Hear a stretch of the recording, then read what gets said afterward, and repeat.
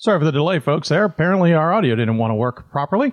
We're working now. Welcome to the show, everybody. It is Thursday, and it is what is it today? 13th of February, is it not? Day before Valentine's Day. Plenty of love in the air, right? I'm your host, Dave McHugh. Welcome into Hoopsville on this Thursday evening. Plenty to talk about as the first regional rankings have hit the air. Or hit the internet, I guess, is a better way of saying that. So we'll talk about them plenty, I am sure. Certainly a new top 25 out on Monday. We'll be chatting about that to some degree. Great night of basketball on Wednesday night.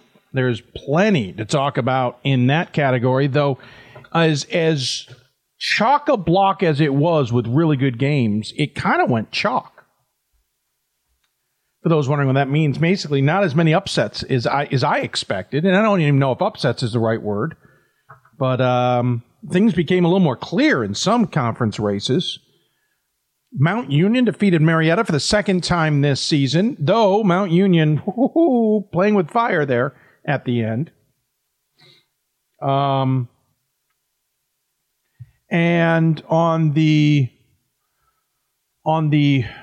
and then I was at Hopkins for number 1 versus number 7, Swarthmore at Johns Hopkins in men's basketball. That was a pretty darn good game. Even had a thrilling middle halftime. And there was plenty of other good games going on. So there's lots to try and figure out tonight. We're not going to get it all solved, but there's plenty to talk about tonight, and we hope you'll join us.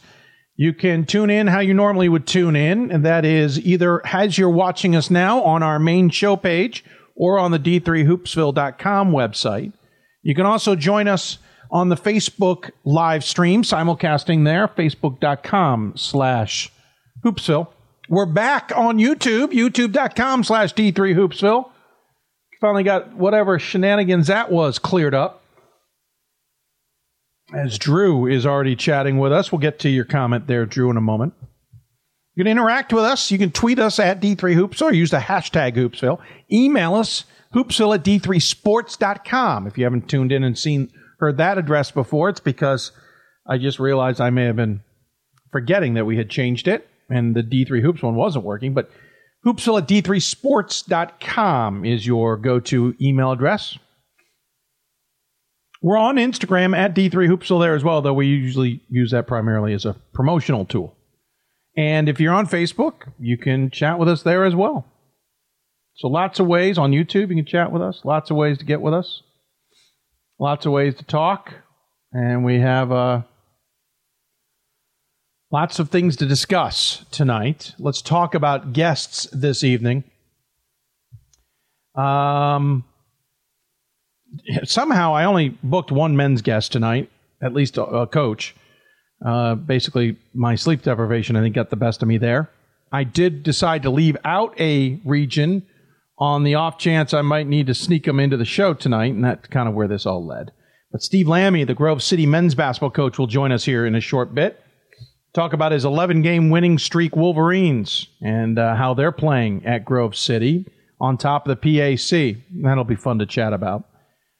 Lucia Robinson-Griggs, the women's basketball coach at Vassar, will join us. She's in her first season there, former assistant at MIT, former associate head coach at MIT. Took over the program in September, and Vassar women are playing pretty darn well. Tanya Englund will join us from Wisconsin Eau Claire women's basketball. She'll be in our WBCA Center Court segment. Speaking of MIT, we talked about fundraising earlier in the year with their head coach. We'll talk more about fundraising and how important it is for women, for any program, to be honest, with Coach Englund, especially her fast break program. Justin Heinzen will join us from Loras. I hope I said Justin's last name correctly. Loras is ranked 10th in the country and on top of the regional rankings on the women's side. We'll talk to him coming up as well about his program. What else? And then Matt Snyder will join us. He's a Calvin grad, and we will talk to him about strength of schedule. He is the guru, as it were, mathematically in that category. So we will talk to him about how all that pans out. It is an interesting conversation, to say the least. Really, what does the number mean? How does it work? Et cetera, et cetera. Lots to discuss along the way. So there's your old get out, and we hope you'll enjoy the show tonight. A reminder, Sunday's show will not air at its usually scheduled time. That is because I have some work I need to do that evening, so I will be unavailable. So we will be on air instead on Monday at 7 o'clock Eastern Time. So you've been warned, as they say. So tune in on Sunday. Or not Sundays, tune in on Monday. We'll get through some results. I'm just double-checking that nobody is... Drew asked, the NACC getting some deserved love in the regional rankings. Both Benedictine and Wisconsin Lutheran and Edgewood women. Yeah, I think Benedictine made some sense. I don't see where you see Wisconsin Lutheran unless you're talking on the women's side. Oh, I see what you did. Yeah, you were talking on the women's side. Sorry. Yeah, Wisconsin Lutheran on the women's side along with Edgewood and Benedictine on the women's side. Benedictine on the men's side is by themselves. Ranked. Yeah, first regional rankings, let's remember here, not all the data being used, so these rankings will change probably quite a bit next week. The results versus regionally ranked opponents is not a data point being used. So rankings look good now. You get a sense of where teams are. On the men's side, I'm a little surprised that Stevens is as high as they are, but I know their numbers are strong. Yeshiva being in 2 is a nod to them and their winning percentage.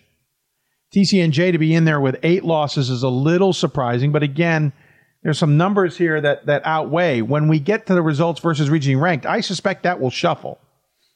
That being said, the Atlantic region is also not all that strong, and so not surprisingly, we're going to get some teams ranked there that probably wouldn't be normally in another region. Central region looked pretty set. The East region, I'm not overly shocked by it. Again, not a strong region. May get some at-large bids this year. Basically, the point is you get a sense of where they think things are. Next week, we'll get far more of that sense once all the data is in. St. Joseph's of Connecticut, who not only in their after 48 games is ranked for the first time in program history, they're regionally ranked 8. Not too bad at 17-2. The South, there was some kerfuffle over Emory and Randolph-Macon, Emory being ranked ahead of Randolph-Macon. They both have a common opponent in Guilford. Both teams have beaten Guilford and handily, and Emory does have a buzzer-beater loss to Guilford. I think that ended up being a wash, especially when Emory's got a SOS that is .060, stronger than Randolph-Macon, and only 4-game different in the win column, 2-game different in the loss column. For now, Emory stays number 1. We'll see how long that lasts. Interestingly enough, the ASC has quite a few teams in, and that's a good sign. Center, I think you got to be nervous sitting at 4 without the results versus regionally ranked being added. Once that's added, we'll see where they slot in. If you got to be happy if you're St. Thomas and St. John's, because the indications are you can probably get an at-large bid. Everybody else, I think the alert's got to be out there that you may not. So interesting results on those regional rankings on the men's side. And on the women's side, you see the slight differences in the committees. The women's side, the SOS doesn't tend to play as big a role. I think the Great Lakes panned out exactly how I expected it. Hope DePaul, Transylvania, with John Carroll ahead of Baldwin Wallace. The Mid-Atlantic certainly panned out about like I expected. I thought Albright might be a little bit higher, but that is an example where the SOS isn't strong and the committee's not going to go overly on board with Albright. Albright, of course, then lost again on last night. So, the regional rankings, first one, always gives us a barometer. Gives us a sense of where things are. We don't overly get crazy about it. But it's a good idea. Top 25, as we said, came out. I meant to check if there were any big movers. There weren't a ton of big movers.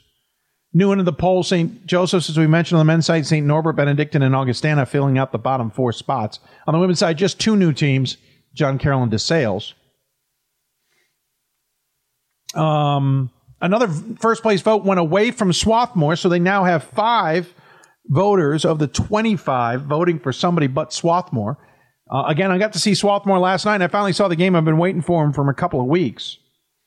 Really good battle in the first half against Johns Hopkins. Probably about 5 minutes left in the first half. Swarthmore kind of put their foot down a little bit and pulled away to a slightly comfortable lead. And, what is it, 5 or something?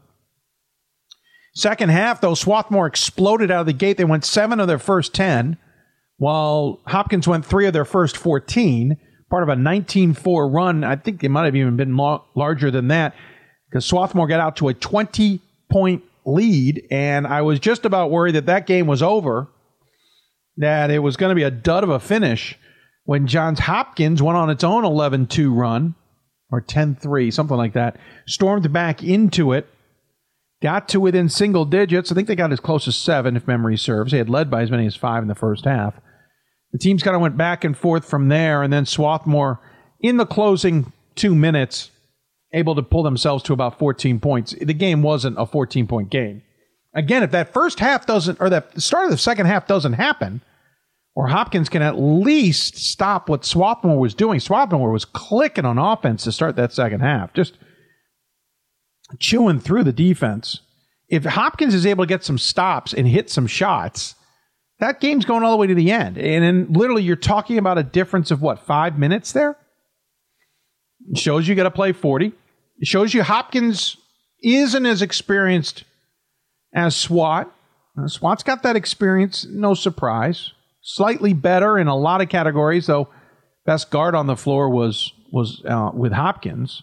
But the inside game of Swarthmore is pretty good. But I was glad to go to it for second time in Centennial history that 2 top 10 teams took to the floor. Both times have featured Hopkins, by the way.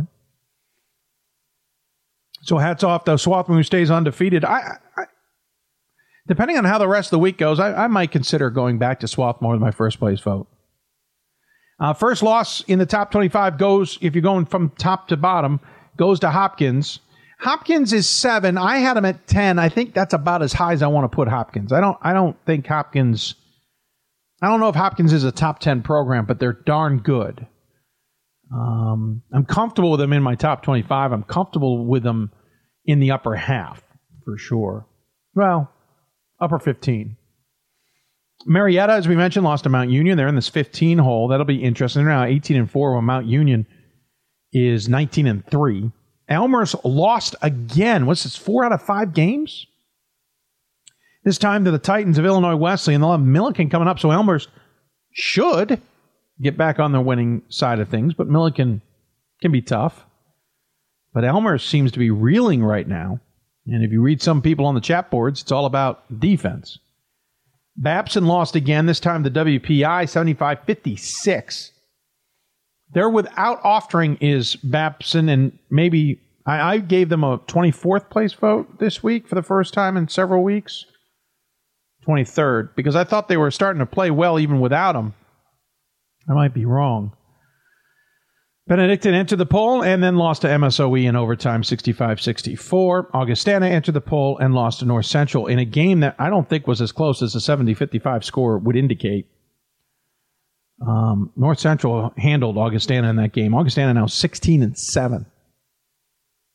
In the receiving votes category, only one loss that I can see. It's Widener, surprisingly. So all those receiving votes at least have held firm or have not played. On the women's side, St. Thomas lost to Bethel. That was a big win for Bethel, especially coming off of that embarrassing loss to St. Mary's. John Carroll lost to Baldwin Wallace just after going ahead of him in the regional rankings. So those two will probably flip in the regional rankings. All things even otherwise. Albright lost again, as we mentioned, to Widener, 69-68. And Albion lost to Trine. This is in women's. These are receiving votes category. So a quiet Wednesday, but we had a quiet Wednesday last week and an absolutely nutty Saturday. Or I should say weekend. Crazy sequence last night. I'll finish the first segment with this. I was at that Swarthmore-Hopkins game. And I'm pretty used to seeing some strange things over time. And this was a strange one. So the referees blow it dead with possession of Swarthmore, second half. By the way, if you were watching, you might have been confused. Hopkins was wearing their road blacks, Swarthmore in their home whites. It was a blackout night for Hopkins. So they blow the play dead. There had been a shot by Swarthmore that had missed the rim, but the shot clock had reset. And the officials blew it dead at one point, realizing the shot clock, which had gotten down to, it took a couple seconds to come off. And so two of the officials have a quick conversation. And I recognize two of the three, by the way. I know two of the three. And the lead official goes over to the scorer's table to figure it out with the scorer's table, which also included live stats. They're in the middle of getting to an answer, from what I can tell, when all of a sudden there's a whistle at the baseline. Ball is inbounded, and the official is at midcourt not paying attention. He comes sprinting in, grabbing his whistle. I'm assuming he's going to blow it dead, changes his mind, because his actions showed he was going to blow it dead, changes his mind and lets it play. It was an incorrect shot clock. It was at 16. That was not the time on the shot clock. That was incorrect. And the official didn't want to overrule his cohorts. The other one he had discussed this with didn't overrule the third guy. And to say things got a little testy would be an understatement. They gave Josh Leffler plenty of leash. Two officials did. The one who screwed up, I don't think ever talked to Josh about it, or at least not in the immediate aftermath. The one who was at the scorer's table went and talked to Leffler. That went as well as you can probably expect it. And then the taller guy goes and at one point talks to him. And I could tell from the way Leffler was interacting with him, and a few times from what I could hear, the official was definitely giving him leash. And a couple times put his hand out like, okay, enough. And then Leffler would get a little bit more. And you get a hand, and you get a little bit more. You could tell they were giving it, and rightly so. Long story short, at least it didn't dictate the outcome. But as I got wind through circles and sources as were today, that play's already gone out to officials in the greater region as in a do not do this. Two of those guys are aces, and they were called out for the mistake. One of them was the guy on the baseline. One of them was at the scorer's table. And from everything I can tell, the word was, no, everyone's going to remember this game and everyone's going to remember that mistake. And they're right. I have never seen that. I have seen many a time where an official's at the scorer's table trying to figure something out. Another official either loses track of that or whatever the case may be and goes and blows, get the play in, and the official at the scorer's table immediately blows his whistle or yells or whatever he needs to do, shuts it down. Even on the women's side of things, they'll do it. I'd never seen the play continue. Just insanity. And those I was sitting around, administrators of the game, we all just sat there with our jaws on the floor in disbelief as to what had happened. It was one of the crazier sequences. Officials are obviously human. As one official said to me, you always fear about making the big mistake, and you are going to make a big mistake. They're human after all, just as a player, a coach, whatever, makes a big mistake. You know you're going to make one. You just hope it's not a significant one or one that's in a significant game. This happened in a significant game, was a significant mistake. And now at least the coaching ranks are talking about it. So it's an interesting moment, to say the least. Don't see a lot of you interacting with us. Don't know why. That's okay. You can find ways to interact with us however you'd like. Got questions for us? Tweet us at D3Hoopsville or hashtag Hoopsville.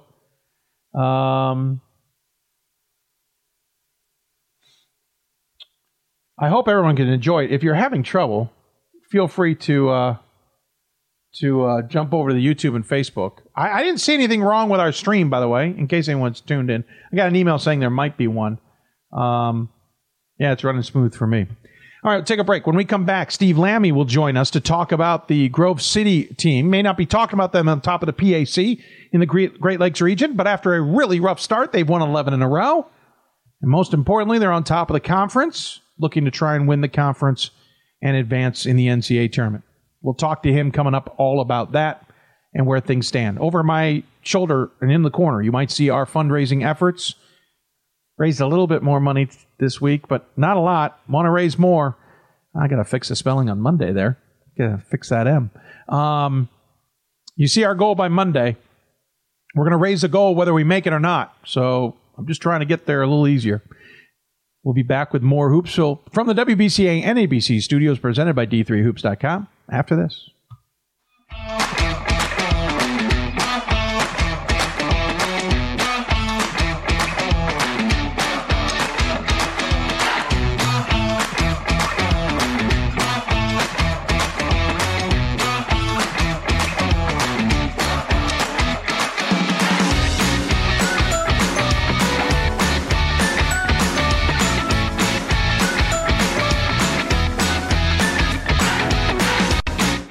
Football has taught me a lot throughout my life. It's definitely had a huge imprint on who I am as a person. Competing at a Division III level created that opportunity for me to go to college. Not only was I the first one in my family to graduate college, but I was really the first one to even go. Being the first one, I'm breaking that cycle, and now that I've graduated, I'm not sure what's the next step, but I know I have a lot of doors open. And a lot of those are open because I played football and ran track here at Otterbein. College basketball lives in Kansas City at the College Basketball Experience at Sprint Center. The College Basketball Experience is the place to get your game on. It's not a museum, it's an experience you won't forget. Discover the history of the game in the National Collegiate Basketball Hall of Fame, featuring the Gallery of Honor, Mentor's Circle, and Honor Theater. Suit up in the latest CBE logoed Nike gear at the CBE Hoop Shop. Elevate your game today and visit the house that college basketball built. For the love of the game. But for those of us who are Division III student athletes, it's more than that. A lot more. Sure, the game is important, but as we work so hard to build both mind and body, it's more about team. That is why NCAA Division III teamed up with Special Olympics, and in giving the gift of sport to those for whom it seemed an impossible dream, we are working to make this a better world. Help us keep that dream alive. You can make a difference. I'm a Division III student athlete, and I know how powerful words can be. The term gay doesn't mean stupid, lame, or less than. So I pledge to speak up if I hear the term gay used in a derogatory way or any other homophobic terms. If you can play in Division III. I'm a Division III student athlete, and my teammates unconditionally accepted me as part of their family. So now I pledge to do the same for others. If you can play in Division III. We are the coaches of women's basketball. We are leaders and teachers, dreamers and winners. We are professionals who conduct ourselves ethically and with integrity. We place the education, safety, and well-being of the athletes we coach above all else and teach them the fundamental values they need to succeed in life. We are coaches united for the good of our game and those who play it. We are the WBCA.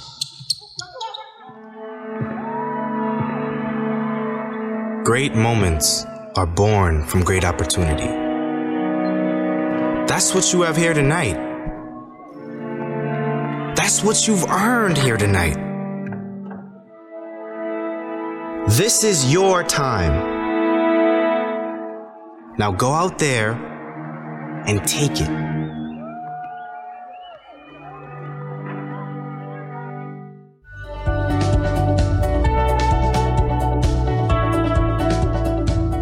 I just wanted to get good grades and to do well. But it also made me realize that I have a lot of career goals. You're there to get a full college experience, not only participate in your sport, but participate in things outside of that. And it's all about growing as a person. My coaches have helped me with figuring out who I really am. Their lives are dedicated for us to succeed.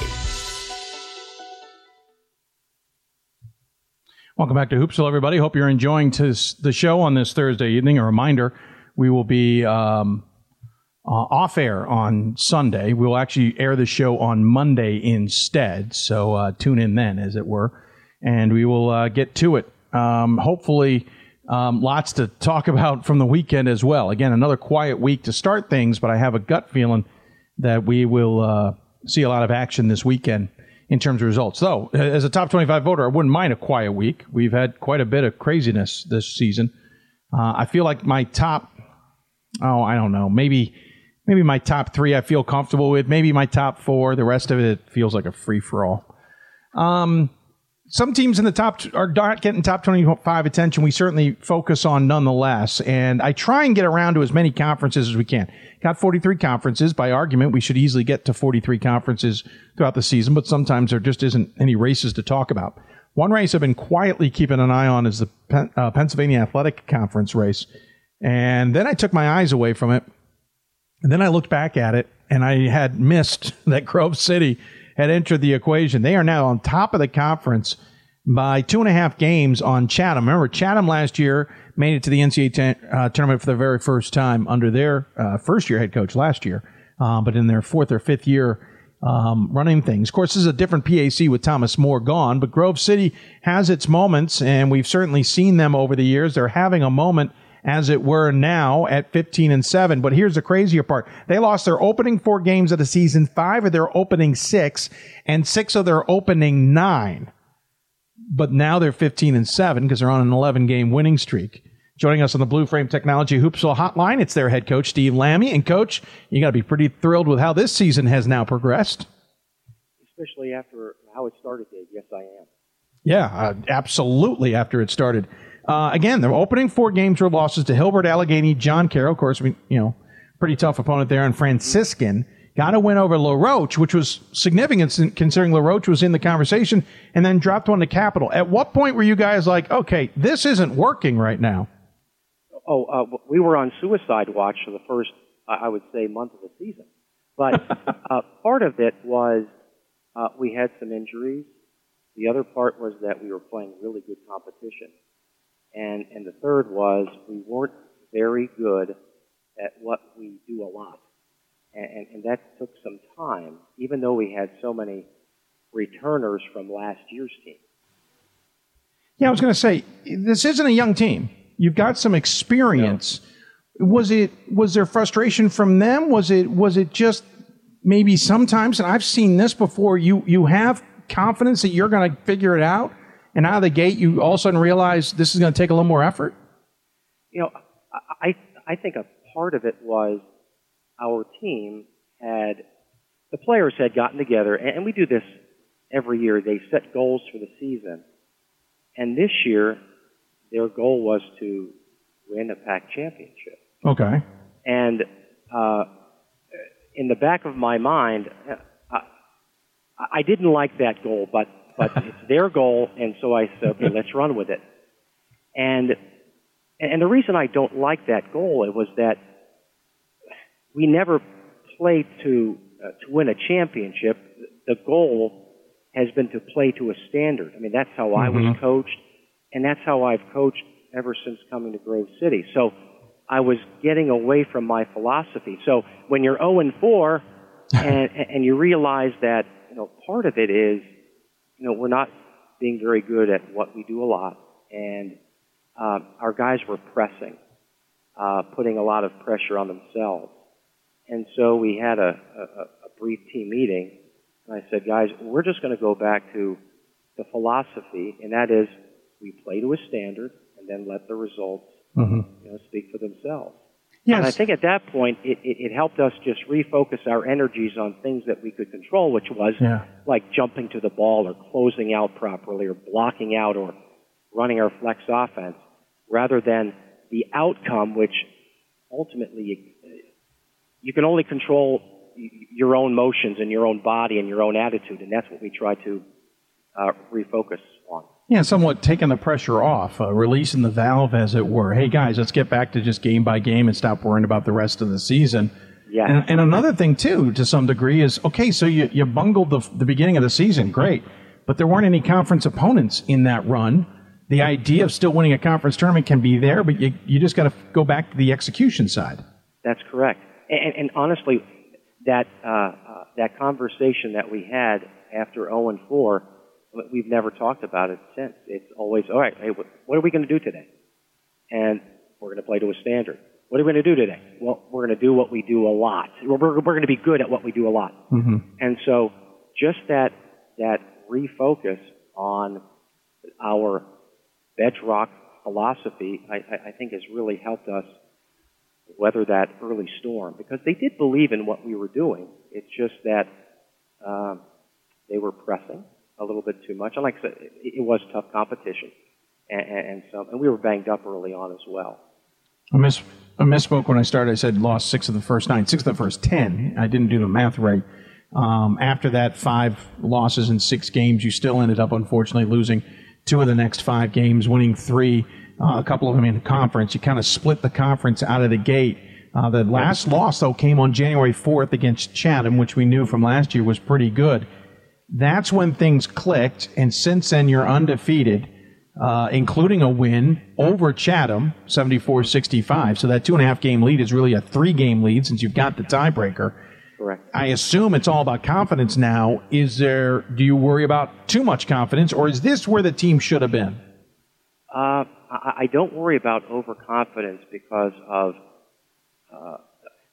we played a non-league game just last night against a really good Penn State Altoona team, and sometimes a non-league game late in the season can be a tripping point because you don't take that game seriously. It's a non-league game.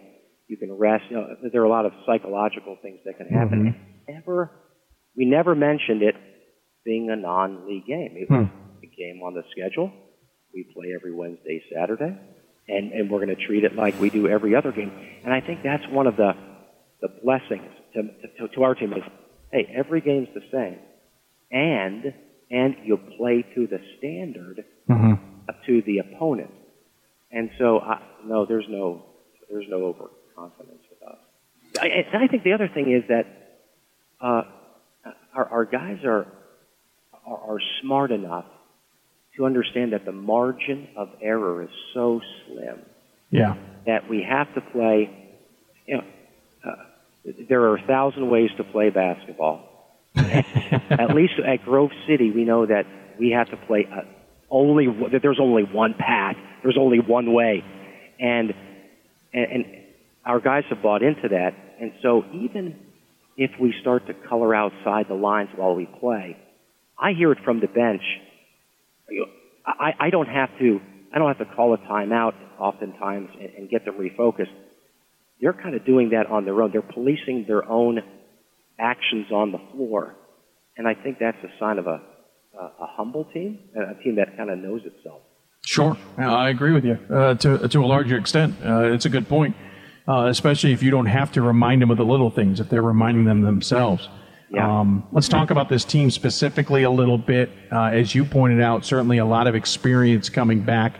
You've got a handful of seniors. It's otherwise a junior-led team, to be honest. I've got 2 seniors and then about five or more juniors. So this team, while they won a PAC championship this year, and you're certainly playing towards one, you're also building a little bit towards some longevity with this program. Yeah, we hope, but so much of that is what a young man does over the summer. And we say that a year older does not necessarily mean a year better. Right. You have to put in the time.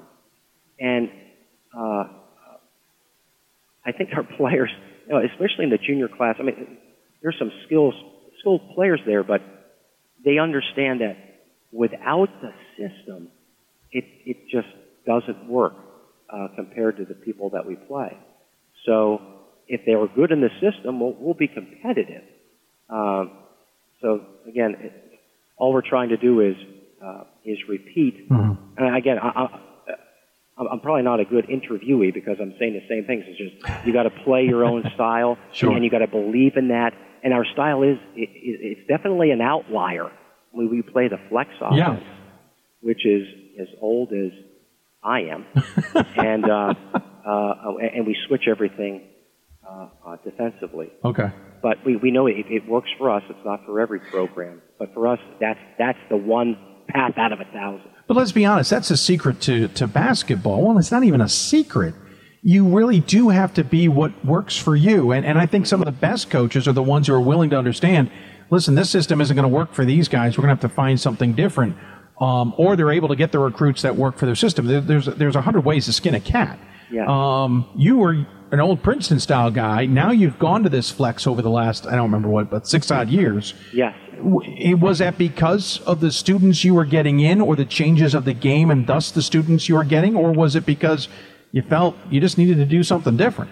No. Well, we were not having success with the Princeton offense that we were running the last couple of years that we were running it, and also our pack line defense. And there are a couple of factors that go into that. One, we weren't getting the shooters that we were getting maybe 10 years ago. Oh, okay. The league changed as well, so we went from like a 7-team league, and then joining us was St. Vincent, or Westminster, Geneva, all of those historically great basketball programs. Yeah. And so the landscape changed. Of course, another thing that is not often mentioned is that everyone's fighting for the same body of students. True. And in an area where we're losing a population in Western Pennsylvania, so there's more pressure on recruiting and discounting and things like that. So all of those things played a part in us having to change because we were playing, I would say, the same style as everybody else. Sure. Generally speaking, but it was insanity because we were expecting a different result, not having the same, I would say, caliber of players. So we had to change. The old saying, you keep doing the same thing over and over, looking for a different result. Yeah. Quickly, your top four: James Wells, a senior; Justin Rice, a junior; Nate Peters, a senior; and Eric. Is it Eric? Yes, Miners. Miners. I'm trying to ignore the E there. All four of them, I'm going to call in double figures. Miners is a junior, by the way, but he's at 9.5 points a game. But 15 points for Wells, Rice at 14, Peters at 13. We should also point out Wells is your top rebound guy. Statistically, we know those are your four top guys, but I can tell by looking, you go deep into a bench every single game. What else about this unit works outside of just running the flex and running a switch defense? We try to play 12 players a game. Now, some of those players are getting more significant minutes, just like the four that you mentioned. Right. And there are other players that may have limited skills, or maybe they're a little bit slow, and they're literally on the clock for sometimes 45 seconds to a minute, and then we run somebody else in at that same position, with the thought that a fresh player is going to be faster and more able to block out and do the little things than another player. So some of the, I would say the rank and file guys, they have to play shorter stints in order to be effective. In order for us to be effective defensively. Yeah, no, makes sense. Before we let you go, I want to talk a little bit of history here. You talk about trying to go for a PAC championship. That hasn't happened since 2010. You've won 4 there, and we've had some gaps here. But what's impressive is that, as you said, you've adjusted to what hasn't worked, and now you seem to have a team that can maybe get over the hump, as it were. Is this a team that can win the PAC championship? As much as you don't want it as a goal, is it realistic? You're asking me a question I don't even want an answer because I had a feeling. Because I'm going to give you the best coach speak I can give you, Dave. Oh. We're focused on Saturday. Oh, come on. And you know what? I actually believe that. Like, sure, no, I I'm get brainwashed. that. And you know what? I was coached by John Barr, who was my predecessor. Oh, well done, sir. I've got a picture. Oh, you do? Okay. Well, he was just in my office last week. He's 82 years old, and he hasn't changed a bit. But and he ingrained in me this thought of it's the process. You know, and back then it was interesting because we were not in a league. We were an independent Division III school, and so the 22 games that we played, every game was like our championship. Honestly, you know, we went into every game thinking that this is our NCAA game because there was nothing to play for afterwards. I mean, there was no league championship, and maybe you get an at-large bid. You knew how difficult it is to get an at-large bid. Right. That was our holy grail if we could achieve that. But we didn't look at it that way. It was every game on the schedule is our NCAA game. Sure. And hopefully I've brainwashed my guys to think the same way. No, and I get it. I totally do. And obviously, Teal's coming up. Coca-Cola's got them supported, so it's a tougher challenge. That's right. But it's also your last home game because you'll play 2 more on the road. So there's a lot of important things going on. Obviously, a win here, and you all but wrap up the regular season title, which means you'll host at home. So obviously, the next game is the most important. Right. Yes, it is. Yeah, and after that game, Wednesday will be. Well, then, right, and then you move on from there. Yeah. And you're rolling your eyes, I'm sure, because I'm giving you a coach speak. But oh no, I get it. I'm drinking the Kool-Aid. I get it. Real quick about your history, you're the 3rd coach. I might have had that wrong. In the program, you followed your predecessor in Barr, who coached you, and you were an assistant. Yes.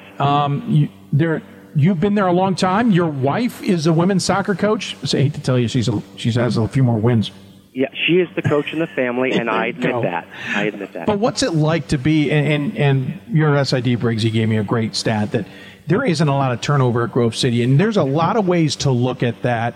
But the way I want to look at it is that it feels like Grove City is a family. There's more important things than winning championships. Championships are great. We'll be competitive when we can. But what's it like to be in an atmosphere like that if I've seen it properly from my perspective? Yeah, I think you have, Dave. Well, and it's my alma mater, so right. I know the culture. Our athletic director, Todd Gibson, preaches Wolverines together. Mm-hmm. And what's fun is that in our basketball games, we'll have half the football team in attendance. That's awesome. And when we go to the football games, all 20 of us are in attendance. That's awesome. But it's just not football, basketball. It's us in volleyball and volleyball and soccer. So there is a networking, I would say, of athletes on campus that really do support each other.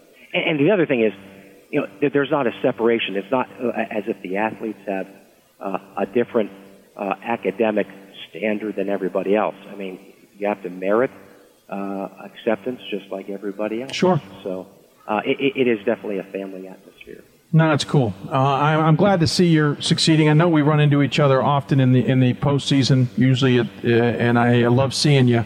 But it's fun to get you on the show, talk about the team, and go ahead, drink the Kool-Aid. It's working. You've won 11 straight. Drink it. Drink it as much as you can, sir. There's nothing wrong with this. Before we let you go, though, we always give the coach the final word. Any final thoughts you want to share with those tuned in? Yeah,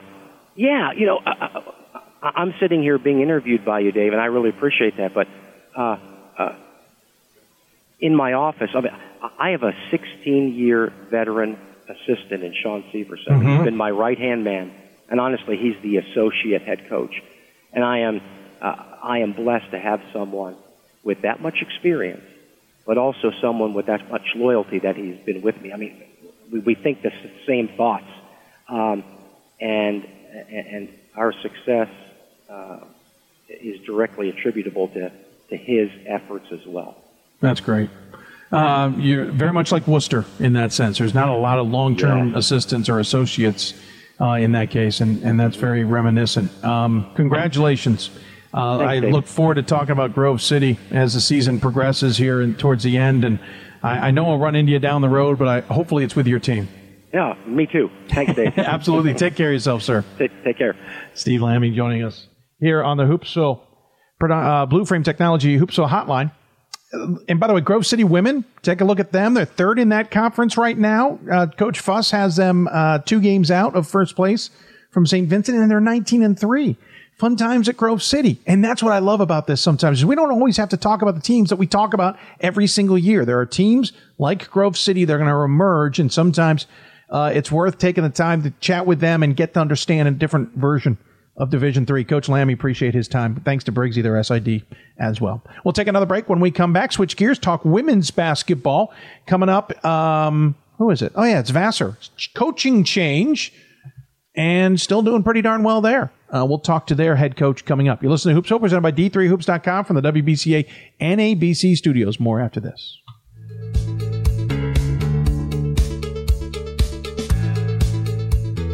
Being a part of the different activities and organizations that I've been a part of, I'm actually able to see myself where I'm like, hey, I actually can make a change. I'm one person that can make a difference. Division III has helped me to develop teamwork skills, critical thinking skills, time management skills. It's not just about basketball, or it's not just about school. It's about developing yourself as a person altogether. My name is Marcus Walker. I was All-State, won a state championship, a high school All-American, and played college and pro ball. I played because I love the game. I grind to be the best. I sweat because I put in work. I'm strong because I believe.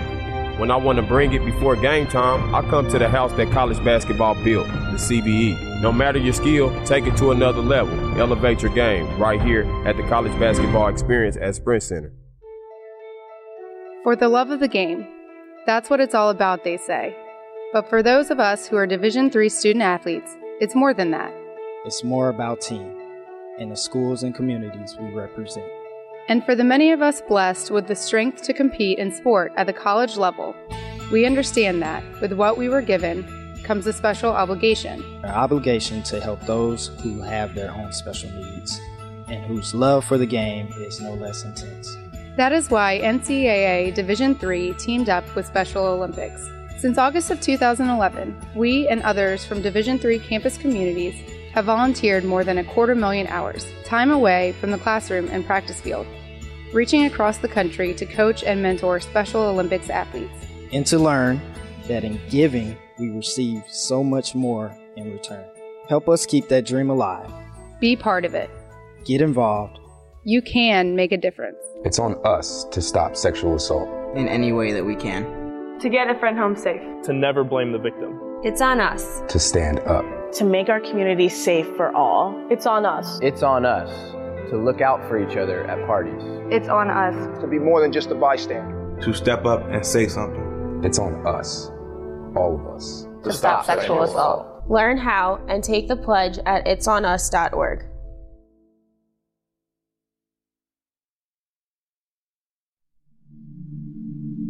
I used to never really talk.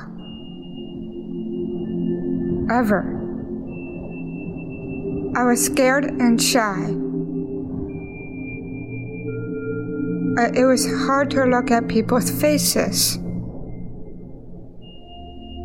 I was afraid if I said something wrong, everyone would laugh at me. But then I started to play golf with Special Olympics. I made friends and won lots of gold medals.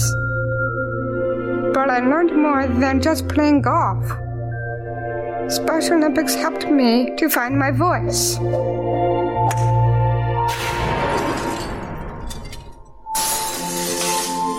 And now everyone else is speechless.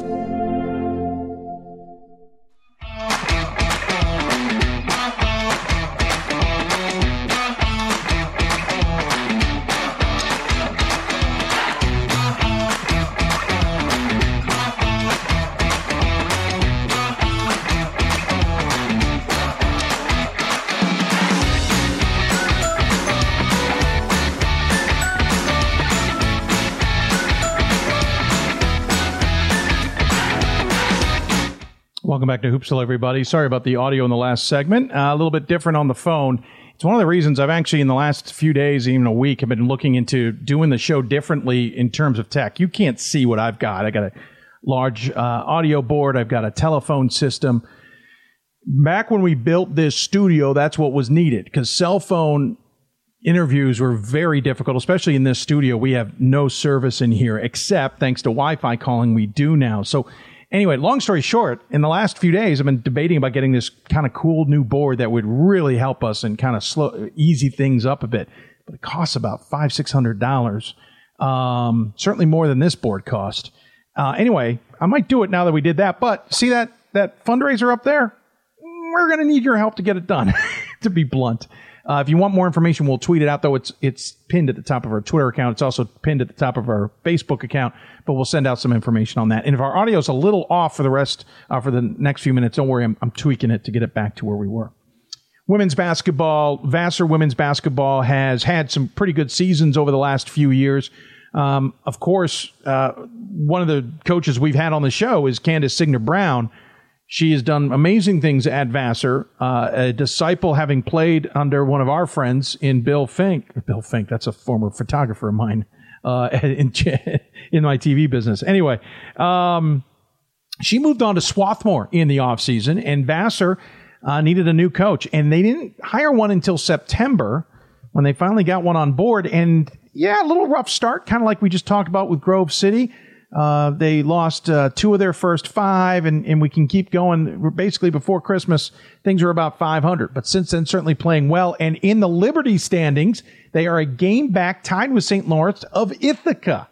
So I figured, when you have a first-year coach and you're in the battle, let's go talk to him.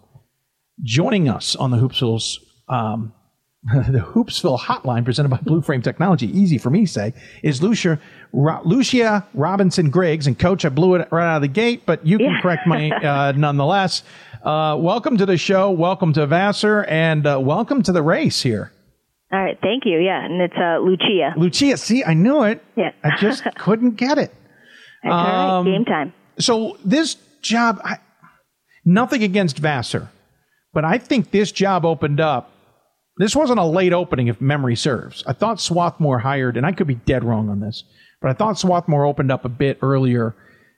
To be hired in September has got to be nervous. But what drew you to the job, and what made you think this was the right place to go? Well, just Vassar as a school and as a basketball program. Prior to this, I had been teaching high school math for the better part of 13 years. Lovely. And also an assistant at MIT. And so I got to experience this great meshing of two worlds, that high academics can also go along with focused and driven goals on the athletic side. And I've gotten to know Vassar a little bit better over the years, knowing Coach Senior Brown, and we've sort of kept tabs on each other and kept in touch from working camps before.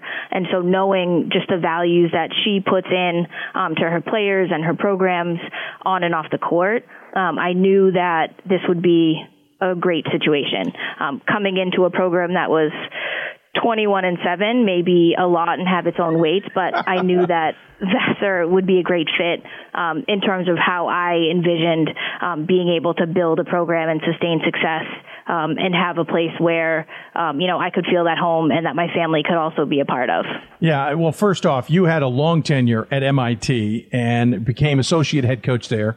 We had your former boss, as it were. I know more of maybe a partner in coaching is a better way of saying that, on earlier in the season, and they have certainly come a long way. But again, as you pointed out, 21-7 was the campaign last year. This was a program that Candace had been building with a lot of success. Unfortunately, the finish to last year did not go the way they wanted. They ended up losing 5 of their last 7, but got in the NCAA tournament, and then unfortunately Geneseo tripped them up. You must have come into a program then that was kind of itching a little bit to prove that the end of last season was not the team that they were. Definitely. So we kind of talked a lot about that and the elephant in the room right away, and just really tried to put, as great as some of those accolades were that they had last year, just kind of really put that into a box and say, this is a brand new year. We had a new offense, a new defense. They had already had a really great culture in place, and so I was able to come in and sort of put my own spin on that and be able to grow together. As you kind of mentioned in the beginning, definitely some hiccups right away early, but things that I think have helped us grow into where we are right now. You talk about, I guess the attitude, as it were, of what had happened last season, and again this program that had been built pretty well. How many players were coming back? How many did they lose from last year? So they lost, I believe, 3 seniors, but in terms of who was coming back, we had 4 starters returning. We had some people off the bench that also were used to contributing off the bench. So I was coming into just a really good situation all around. We had 5 first-year players and a really just solid resume for them that Coach Brown and Coach Maddox left behind. I should point out, by the way, Coach Brown was hired at the end of July, so September's about the right timing for a job for Vassar to hire and get you in place. What was the first thing you did, by the way, once you were on campus with the position? Well, a little bit, I would say, drinking water from the fire hose. There's starting in September, the team, they're already moved in, they're in classes, and just there's 1,000 things you want to do, and it's just really trying to narrow it down. You want to get to know them, you want to learn everything you can know about Vassar, you've got to talk to the recruits, you've got to handle all the administrative stuff, but I think I just tried to really dive into all things Vassar, really keep things open door, which is also difficult with the team because we can't work with them until October 15th. So I can't, organize a bunch of meetings. And so just kind of having an open door policy, if they wanted to pop in, they could.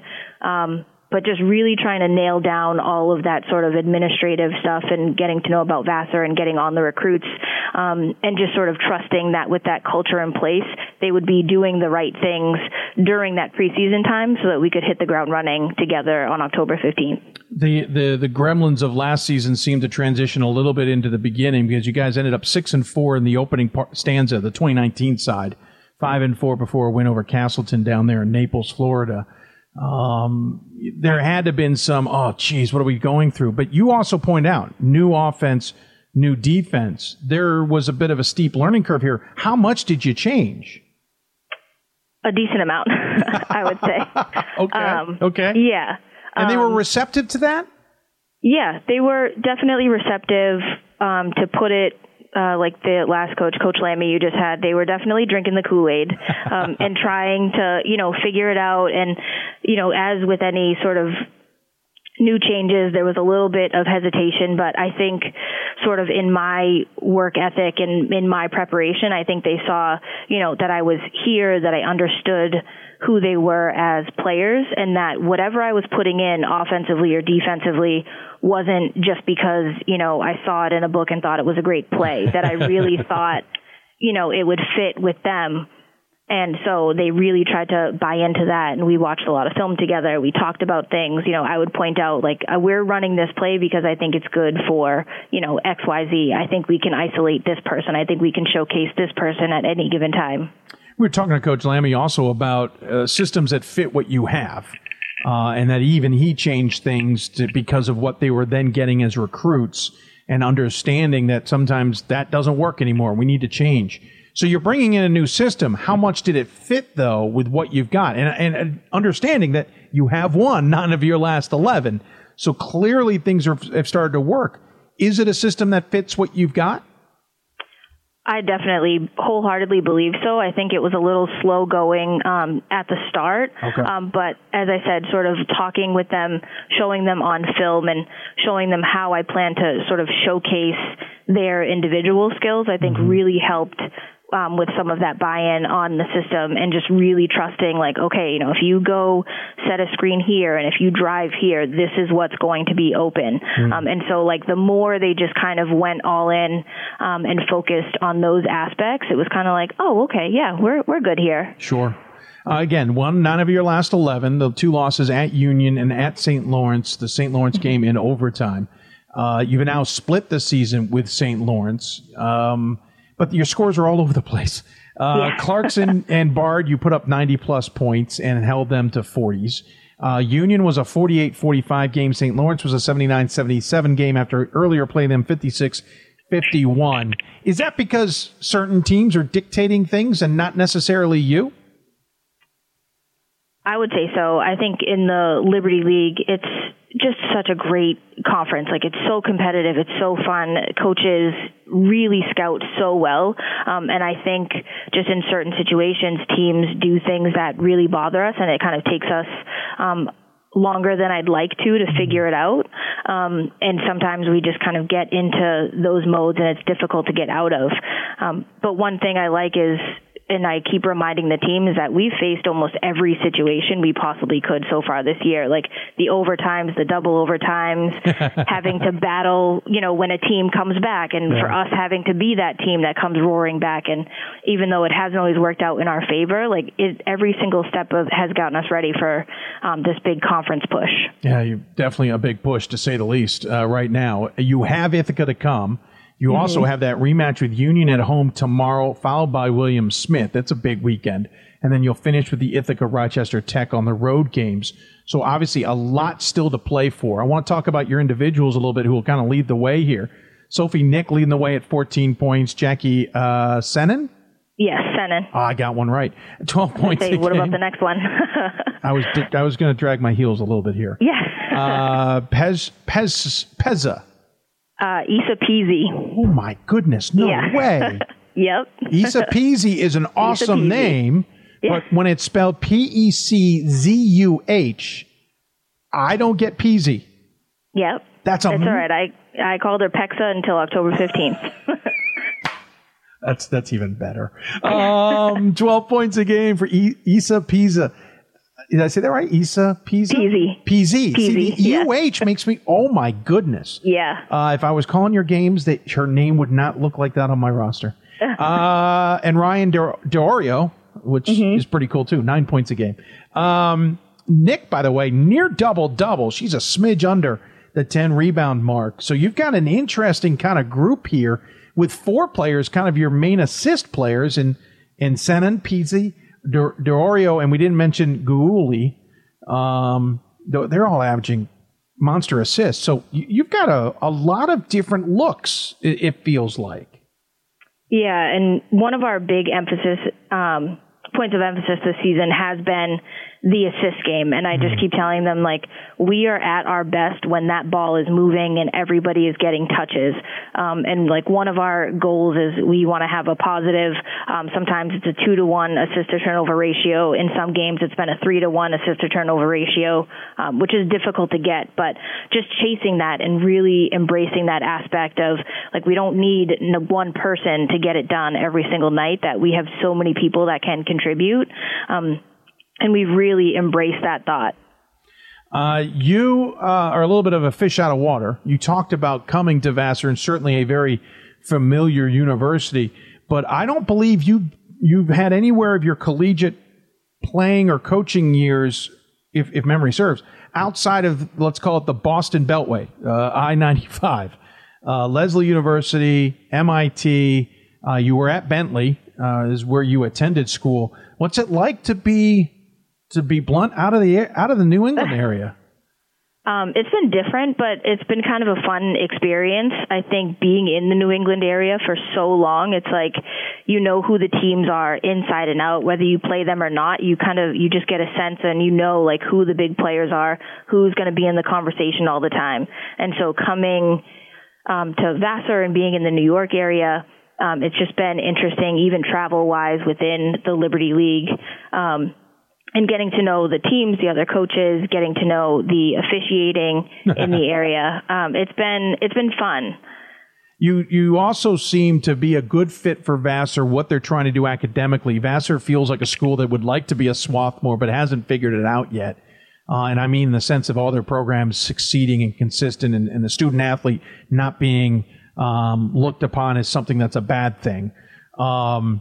You were a double major at Bentley, insanity, mathematics and psychology while playing Division II basketball. And then you went to Lesley and MIT, and you've got a deep-rooted, from my vantage point, understanding of a true student-athlete and the high demands of education. How much early on is it helping you at Vassar? It's helping me a lot. I think the students here have so many priorities, and it's a little different than an MIT that's a little more engineering focused. Like being at a liberal arts school, we've got people all over the place. We have some players that are studying to be teachers or psychologists, and then others that are pre-med. And so balancing some of those things with the labs that they need to attend, office hours and sessions that they need to go to. At times our practice times can be a little all over the map. But it's just kind of that flexibility piece, and really understanding, like, they want to be here. They want to have these goals. They want more banners in the gym.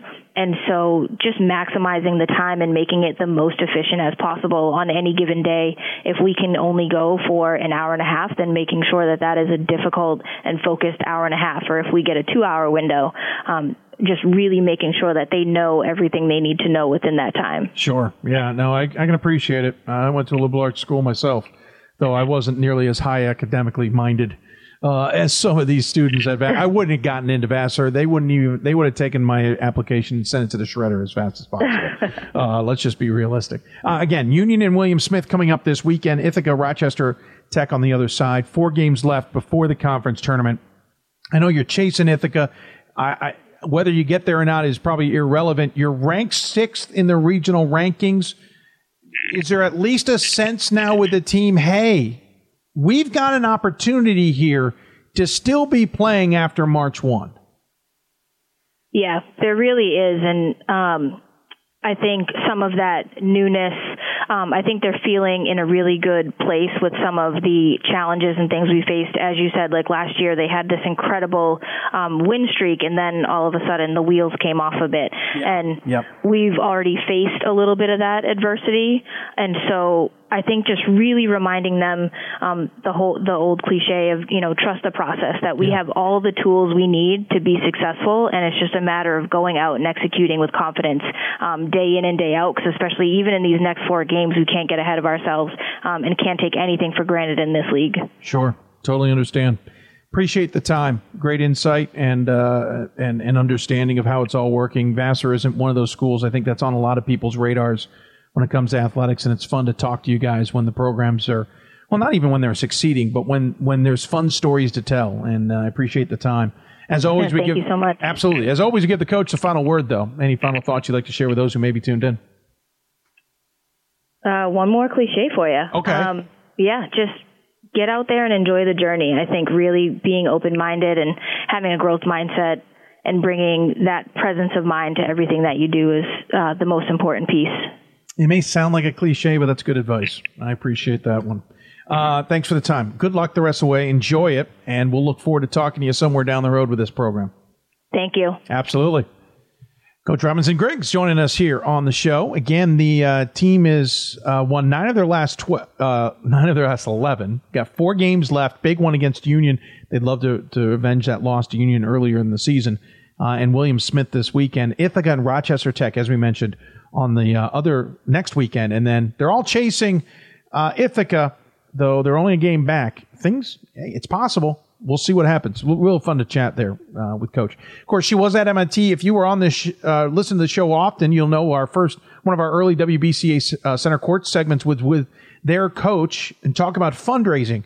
We're going to take another look at fundraising from a different point of view. Wisconsin Eau Claire women's basketball coach Tanya Englund will join us on the other side of the break, talk about their fast break program and why it's been so successful. Our hope is maybe you as a coach or you as a program or you somewhere can take some ideas from these segments to help you as well. We'll find out more from Coach Englund when we come back. You listen to Hoopsville, presented by D3Hoops.com from the WBCA and ABC studios. More Hoopsville after this. We are the coaches of women's basketball. We are leaders and teachers, dreamers and winners. We are professionals who conduct ourselves ethically and with integrity. We place the education, safety, and well-being of the athletes we coach above all else and teach them the fundamental values they need to succeed in life. We are coaches united for the good of our game and those who play it. We are the WBCA.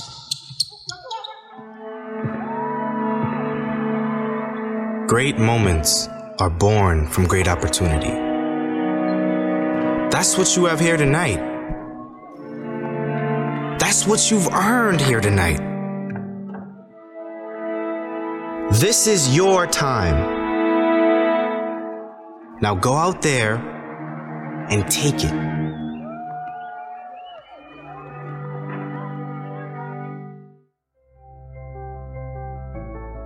It's on us.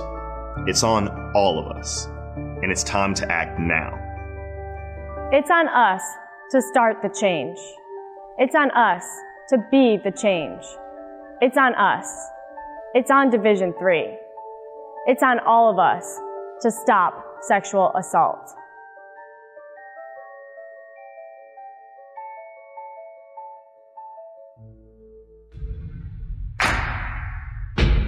It starts right when you hit the court. You imagine your finest moment. The game-winning shot that gets you to the dance. A monster dunk or no-look pass.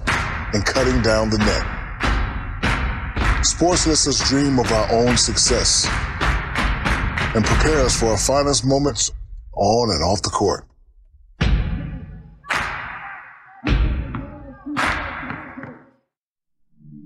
I used to never really talk. Ever. I was afraid if I said something wrong, everyone would laugh at me. But then I started to play golf with Special Olympics. It helped me to find my voice. And now everyone else is speechless.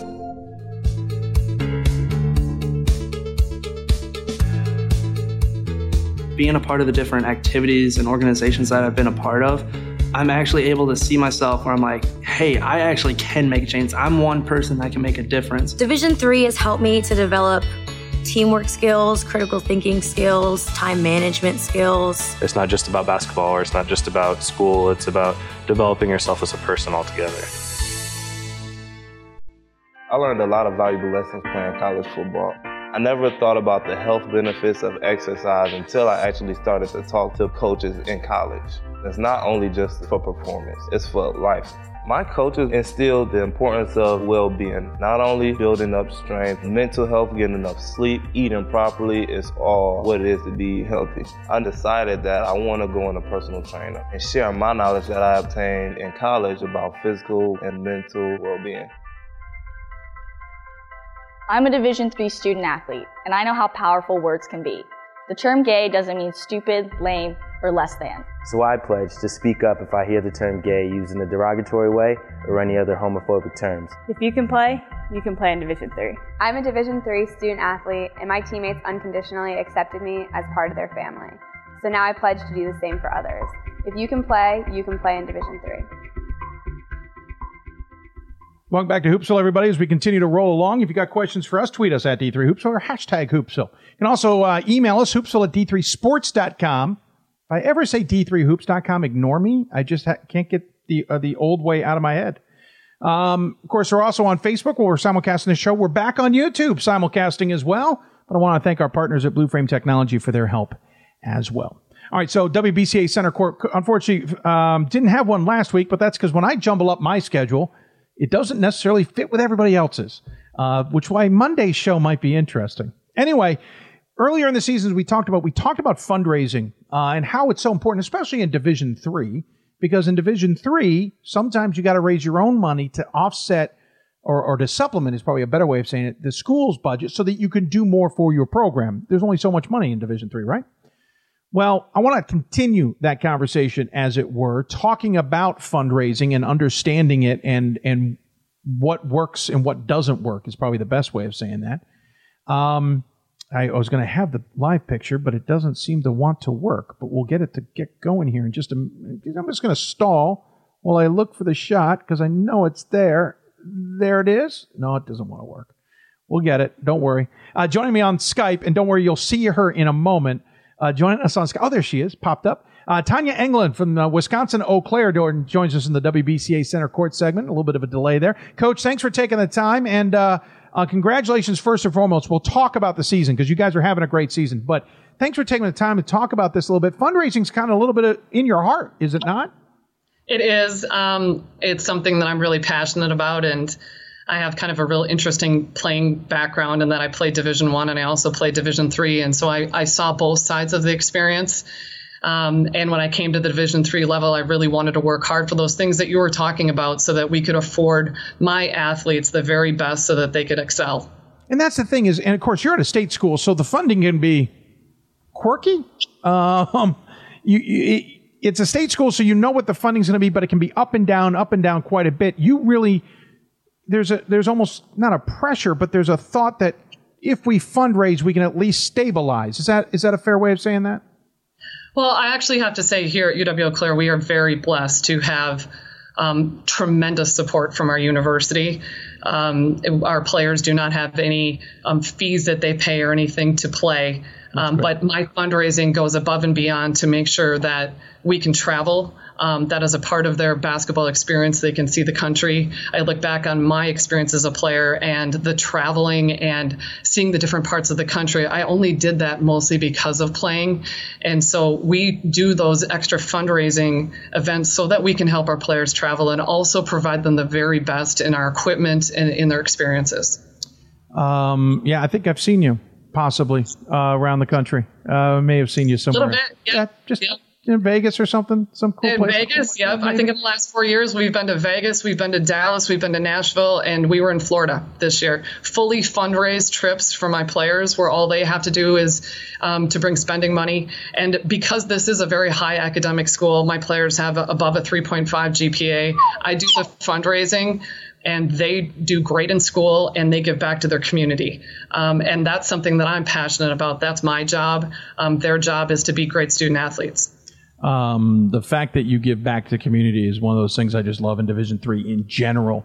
But let's talk about the program that you use in terms of fundraising. This is I don't know if it's unique's the right word, but I'm fascinated by it. It's called Fast Break. Can you give us a little bit more of an understanding what that is? Because it's not just some fundraising program that you're using to raise money at Eau Claire. It's bigger than that. It is. It's become bigger and bigger every year. It's in its 12th year now.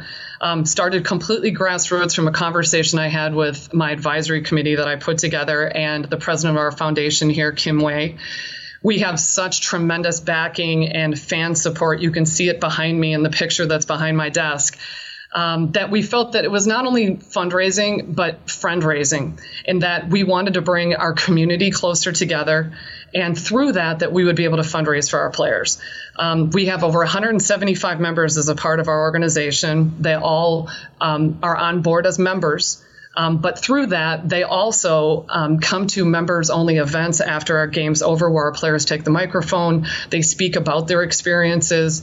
And so through that, we have grown our basketball community closer and closer to become a closer family. And I believe one of the huge things that you do in fundraising is that you make sure that your donors know how they're making an experience in the program, where their money is going, and how that is elevating what you're doing. And so we do a great job, I think, as a staff of making sure that they understand how we use that revenue, what we do with it, and how it's benefiting our student athletes within the Division III rules. So that's the thing, is you're almost inviting the community to invest in the program, in the student athlete. The student really is probably a better way of saying that, so that they feel like they're helping with that experience.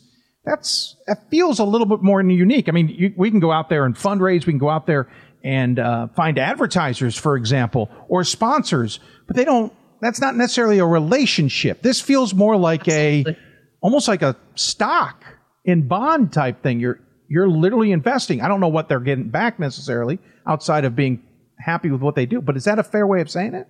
It is a fair way of saying it, and I think they do get a lot of return from that, because through our fast break receptions after our games are over, they are a part of a family. They know the person that they're sitting next to at the games. And you can come to our games, and the picture behind me shows you we have parents that are in our fast break, but we also have professors. We have alumni. Wow. We have season ticket holders. We have people across the country that are invested in our program, and they tune in to watch us and to feel a part of that. And that was my goal when I started this, was that you hit it right on the head. If we win a championship this year, they've invested in that championship because they are giving our players opportunities to focus on school while I do the fundraising. That's amazing. Again, you talk about the experience you had as a D1 student athlete and getting to see the country, and then coming to D3 and understanding it's a little bit of a smaller world, as it were, in sense of traveling. This hybrid, I've seen a lot of schools do it, but not with this technique. Is this a technique that can work at other places, or is it that you found a niche at Eau Claire and it's working there and it may be challenging elsewhere? No, I really believe that this can work in a lot of different situations. I will tell you, so much of it is acknowledging your donors. I write personal thank you notes. Wow. Timely personal thank you notes to every one of our donors. I know the people that are in our Fast Break organization. I know the people that come to our games. So much of fundraising is to show your gratitude. My players who are tuned in tonight, they understand what Fast Break has done for our program through the years. That's why they join as alums as they graduate and give back to the program. And so it's through the generations. But I will tell you, what I found from fundraising is so much of it is that it is personal, and that you make sure that your donors understand the difference that they're making in your players' lives. By the way, I'm looking at the PDF that you guys have online, and it's fascinating.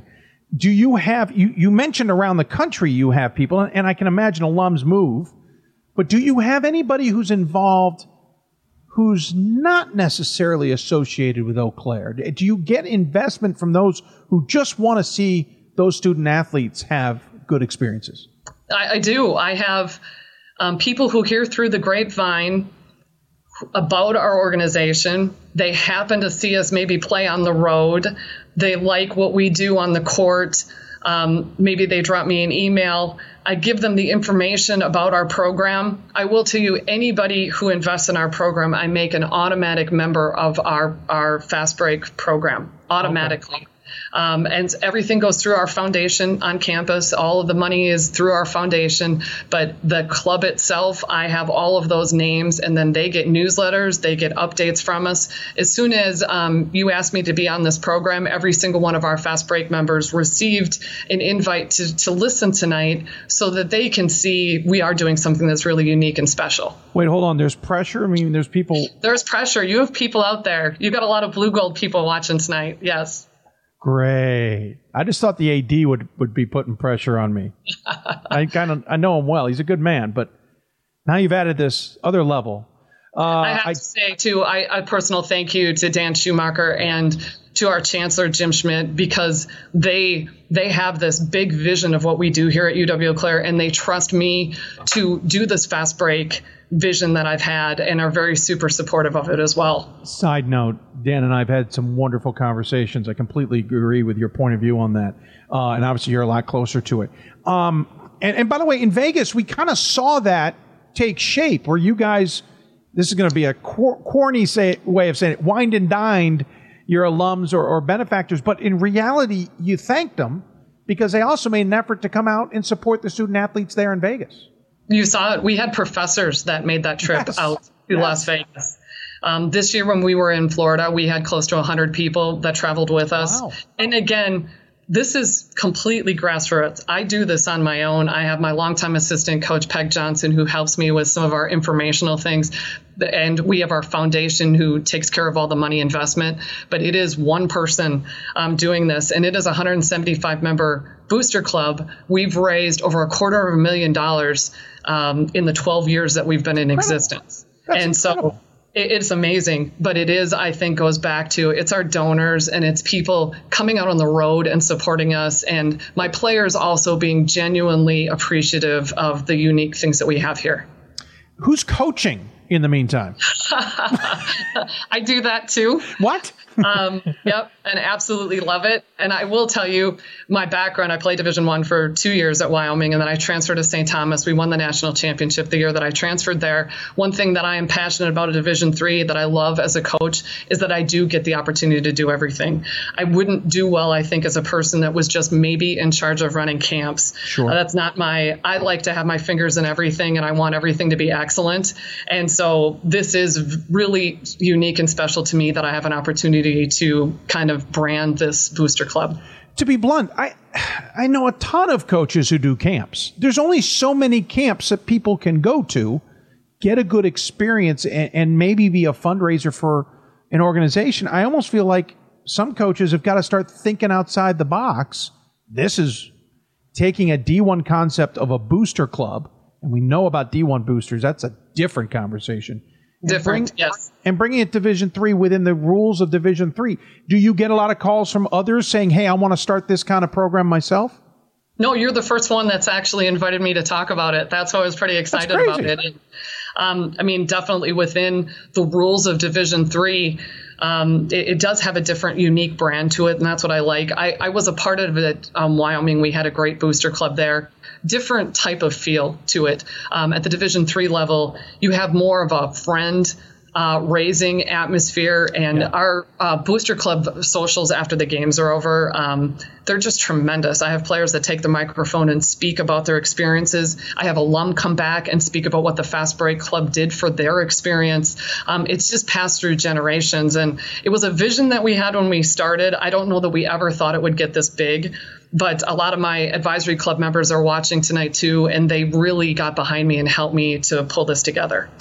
We're trying to do fundraising on this show, and I think I've taken the completely wrong tact. I clearly need to come up with a booster club. That's what I need.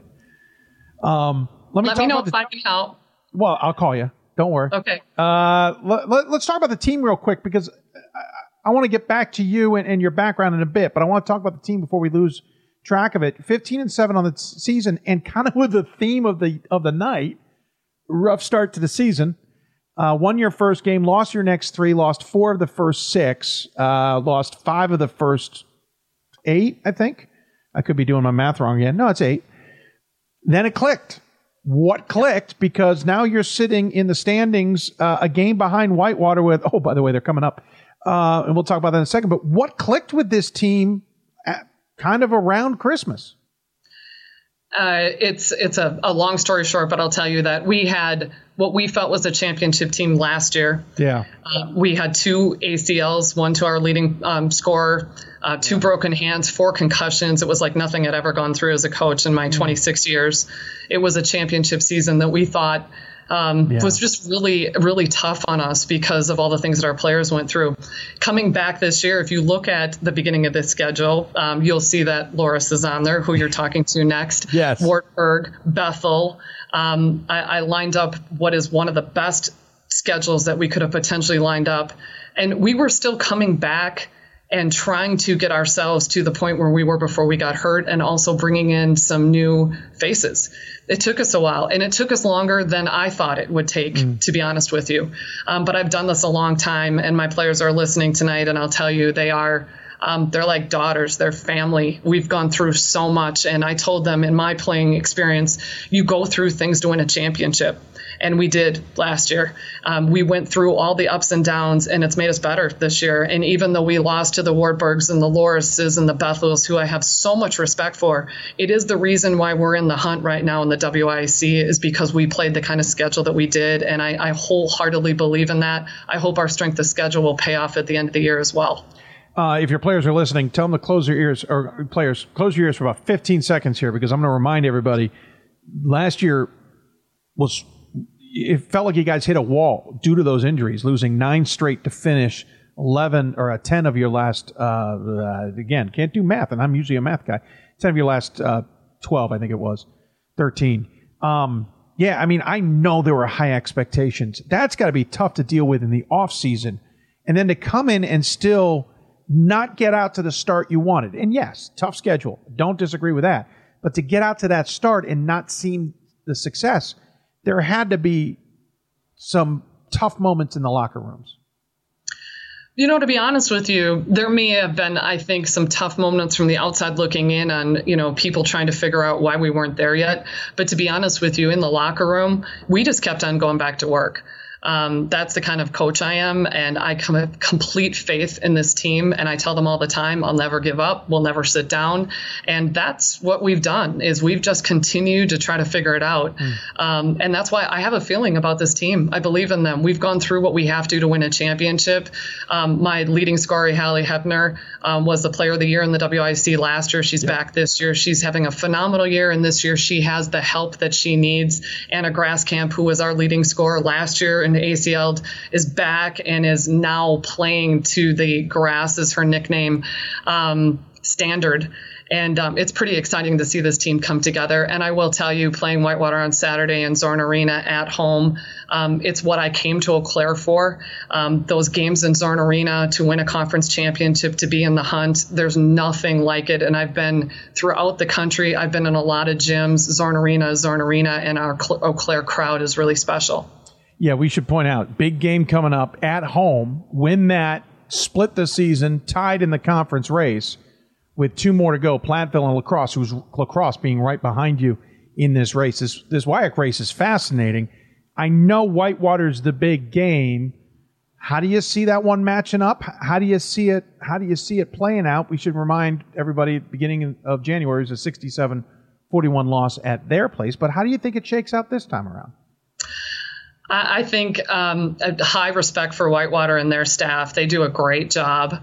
It's interesting. Carrie would probably tell you the same thing. It seems like we've always played well in Zorn Arena against Whitewater, and they've always played well at Whitewater when we go there. And I think we're a different team than we were the first time that we played them. It's been a long time. But it really is, I think, will tell us where we're at. I've been telling people that this team is one of the best teams. If you're at the top 2 in the WIAC, I think you're one of the best teams in the country. We've seen the Wartburgs, we've seen the Lorases, we've seen the Bethels. We just weren't there yet the first time that we played them. And so we're blessed with this schedule to have it the way it is, and for us to have this game in Zorn on Saturday. Before I let you go, you were telling me about the coaches you played under and the uniqueness, especially in Division III. Can you just kind of give everybody a sense of who you basically learned the game from? Absolutely. If you can follow this, I played for Ruth Sin, who is the current St. Thomas coach, actually at Hill Murray High School. A tremendous mentor, one of my very best friends to this day. Ruth played at St. Thomas as well. Right. When I graduated from Hill Murray, I got a Division I scholarship to the University of Wyoming. Played for Chad Lavin, who is also a close personal friend who went on to win a national championship at South Dakota. I played for him for 2 years, a little bit too far away from home for me out in Laramie, Wyoming. I decided to transfer back to St. Thomas. I'm from St. Paul originally. Transferred there in 91. We won the national championship the year I transferred to St. Thomas. It's the only national championship in the history of the women's basketball program over there. Shout out to my teammates. I played for Ted Reverso at St. Thomas, who is now the Augsburg coach. Yes. And a very close friend of mine as well. We scrimmaged this year. And then my mentor during the summers growing up when I went into coaching was Bob Erdman, who is one of the all-time winningest coaches in the state of Minnesota for college men. He was at Gustavus for years. Yes. So I look back on my playing career and I was truly blessed to play for great coaches who taught that Division III offers something that's very unique and special. And I found a home when I transferred to St. Thomas. That's why I'm so passionate about Division III athletics. To put you on the spot a little bit, the goings on with St. Thomas and the MIAC and where their future may be, you got to have some mixed thoughts on that, I'm sure. I will tell you that national championship banner that hangs at St. Thomas for women's basketball, we won the national championship game by 18 points. Lori Trow, who was my the two of us were All-Americans on that team. Lori is the head coach at Gustavus now. It was a special and very unique experience. We beat a great Donna Newberry team in the national championship game. And looking back on my experience at St. Thomas, it's a phenomenal place. And I just want what's best for the institution. Sure. I look back on the MIC, and I have such fond memories of the MIC. It's just like the WIC in that you have those matchups and you have the history and those types of things. And that's what I'm so fond of. But I wish them the best, and I want to have them the very best too. So whatever is best for them, I'm on board for that as an alum. Absolutely. Sure. Makes total sense. I appreciate the thought on that. Again, big game going, so we'll let you go. I figure you also have some fundraising calls to make or at least receive by the end of this. I assume anybody who's interested, if you have time, they're more than welcome to contact you if they're interested in learning more about this. I would love for them to contact me. And I taught the coaching minor here for years at UW-Eau Claire, and I'm passionate about teaching and mentoring and passing it on. And so if there are coaches that are out there that want more information on what we do, I would be happy to share it with them. I can hear the passion in your voice, Coach. It's so fun to talk to you about it. We have a tradition on the show. We always leave the last word to the guest. Any final thoughts you want to share with those who may be tuned in? Absolutely. I would give everybody the advice that one of my favorite books is called Make the Big Time Where You're At. I read it as a player, and I wholeheartedly believe that your approach and where you're at, that you make that a championship experience in your job and how you coach. If you're coaching grade school, if you're coaching high school, my players that are out there listening, I say to them all the time, what's your why? Whatever your why is, you do it passionately every single day. And that's the beauty of a Division III, is that we make it the big time where we're at. Well done. You're doing great. Congratulations. I love this Fast Break Club. Appreciate the time, the extra time, really, as I look at the clock. And take care. Good luck against Whitewater. Good luck the rest of the season. I'll look forward to talking to you down the road. Thank you. Absolutely. Tanya Englund joining us from Wisconsin-Eau Claire. Again, big game against Whitewater and then Platteville Lacrosse. But that Fast Break Club, fascinating. If you want more information, she said go ahead and contact her. I don't know where she's going to have time. She's got a game, and she's got to write those thank you notes. I'm not a huge thank you note guy. If my mom's listening, sorry. That one didn't rub off very well. One of my regrets, but I'm impressed that she does it for all of those those who donate to the program.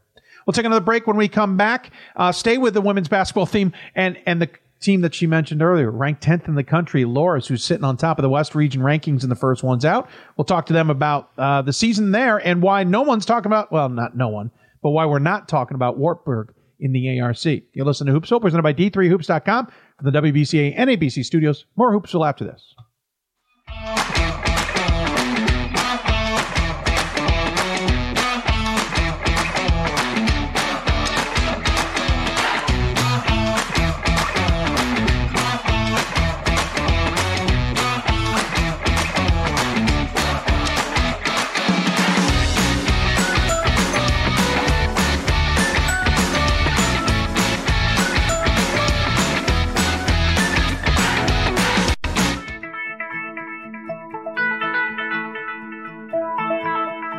College has given me the flexibility to pursue my passions and my interests, and I've recreated my identity for myself aside from just being an athlete. My greatest personal discovery has been that I am capable of doing things that I didn't know I was capable of doing. To be able to study what I wanted to and continue to play the sport I love, all of those things came together very nicely in one package in Division III. Cheer for the stumbles. The he shoulda had that's. And the tears that linger. For in those moments, greatness lies. There, you will find the provoked, the determined, the unified. It's in those moments that champions are born. College basketball lives in Kansas City at the College Basketball Experience at Sprint Center. The College Basketball Experience is the place to get your game on. It's not a museum, it's an experience you won't forget. Discover the history of the game in the National Collegiate Basketball Hall of Fame, featuring the Gallery of Honor, Mentor Circle, and Honor Theater. Suit up in the latest CBE logoed Nike gear at the CBE Hoop Shop. Elevate your game today and visit the house that college basketball built.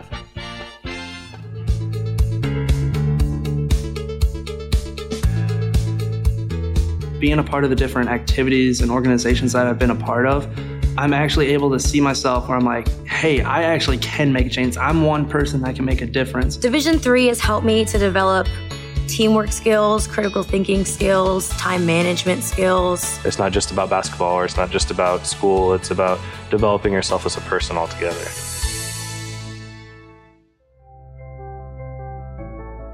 It's on us. It's on all of us. And it's time to act now. It's on us to start the change. It's on us to be the change. It's on us. It's on Division III. It's on all of us to stop sexual assault.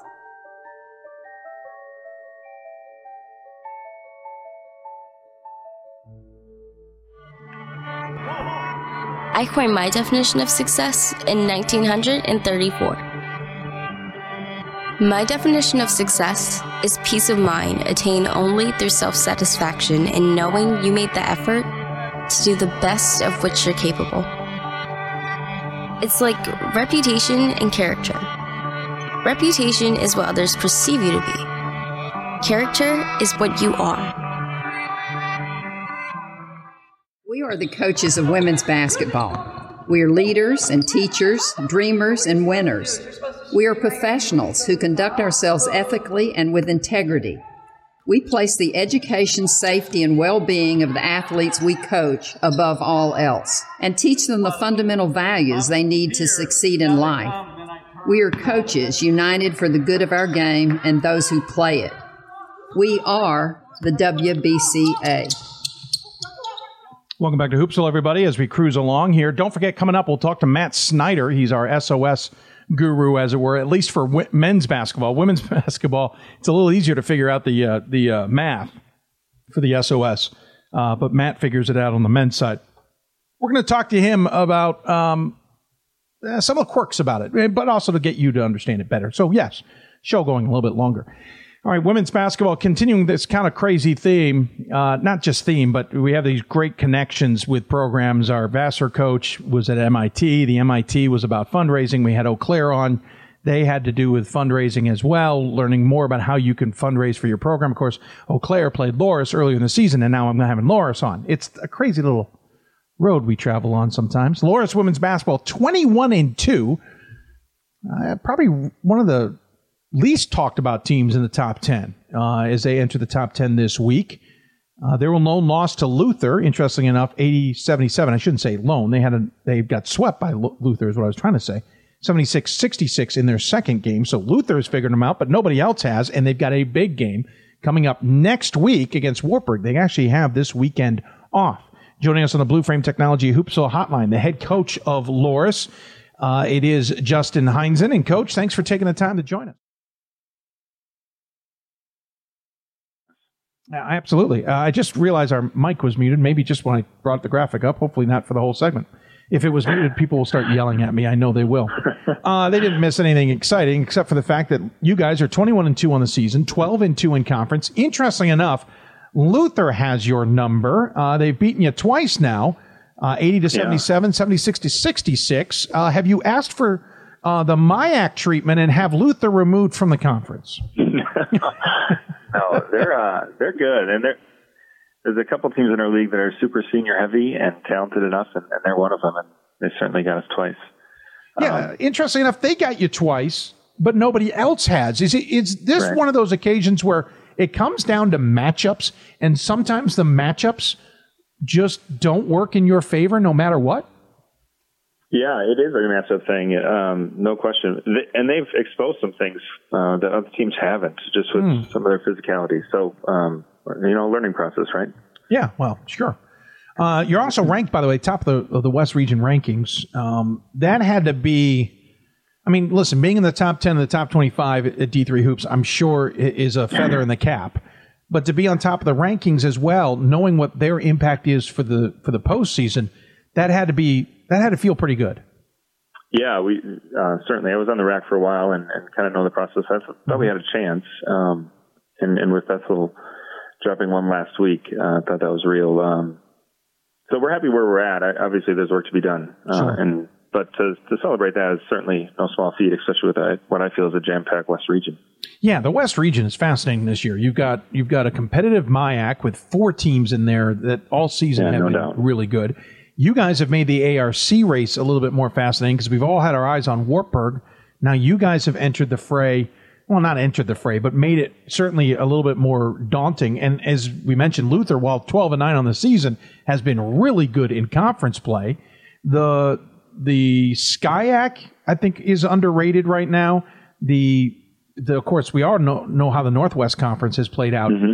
To some degree, to be on top of the fray in the West Region is saying something. Yeah, and Luther got us twice, but we had a couple real close games against some of the heavy hitters, and we're lucky enough to squeak away with those. Eau Claire was one of them, and Wartburg and Simpson games are real tight as well. So we won some close ones that you need to win. I think you need to be a little bit lucky as well, and we'll take some of that too. Yeah, sure. Well, luck can go a long way sometimes. This team was 22-6 last season, 14-2 in conference play, but again, it felt like Wartburg was the one that overshadowed everybody. You guys were right behind them, but everybody talked about how good, Wartburg was. The season before, though, 2 back-to-back 17-10 seasons.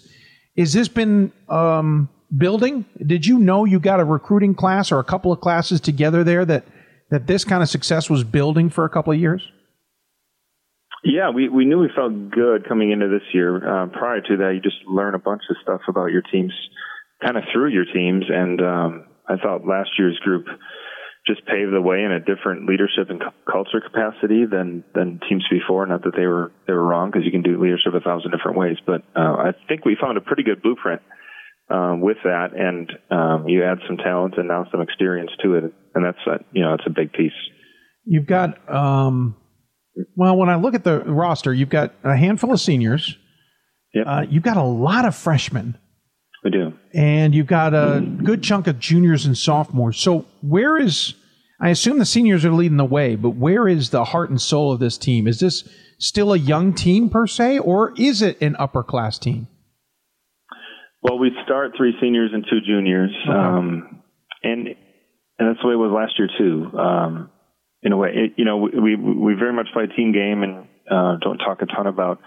We talk a lot about roles and where we should be playing to our strengths and things like that. But we really have a team that doesn't care who scores. And I think that's helped overall. When you lose some dynamite players year after year, you wonder who's going to step up, but people do, and we've had the same thing this past year. So I think it's a formula that's worked for us. Not that it's right, but it's been great for us. You're in your 13th season, I believe, at Loras? It is. This program's, I don't want to say come a long way. That's a horrible way of saying it. But you guys have kind of been we're very typical above 500, but not like world breaking seasons. You've been a steady program, I guess it is. Is it feel different to be kind of at the top in a top 10 ranking, in a number 1 regional ranking? Is this a different experience, or is this something you guys have doesn't feel different? I don't know how to ask that anyway. No, I got it. It's something we're very transparent about on our team. We had really, really high expectations going into this year, and had some experiences along the way last year that I thought might have prepared us for a pretty good run. Obviously, all that's got to come together. There's a lot that goes into it, but we have come a long way. My first year here, we had 8 players on our team, and I still feel bad for that first class because I was a 25-year-old head coach. But we've learned a lot, and learned a lot through each other, I think, is the most important part. And we really sat down at the end of last year knowing kind of what we had, and still tried to learn some better ways to do things, and just constantly changing. You were still 17-9 that year, 9-7 in the conference. So it might have been only 8 players, but you got the most out of them. It's a great story. I'll have to tell you one time. All right. Well, you don't want to tell it now? Or is it one of those lengthy stories? Sure. You can tell it. Go for it. I got the job in July as an assistant coach. Came from Lakeland. And October 1st, our head coach left for a Division I job. She's now the head coach at Dayton. Oh, she's successful, you're saying? Yeah, she's all right.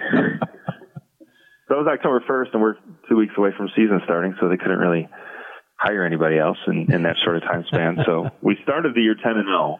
Wow. And they gave me the job after that on the interim basis, and then we lost 6 in a row. So you pulled the wool over their eyes, and then they realized. No more pressure, and we just blew it. No, it was a fun ride with that crew, and some really loyal alumni yet. I appreciate that crew. You learn a lot by doing, and nobody writes the book on that first go around. And I just learned a lot through them. That fits the oh by the way category. Coach has left, and oh by the way, you're interim. Good luck. Right. You got practice in 2 weeks, and we wish you all the best.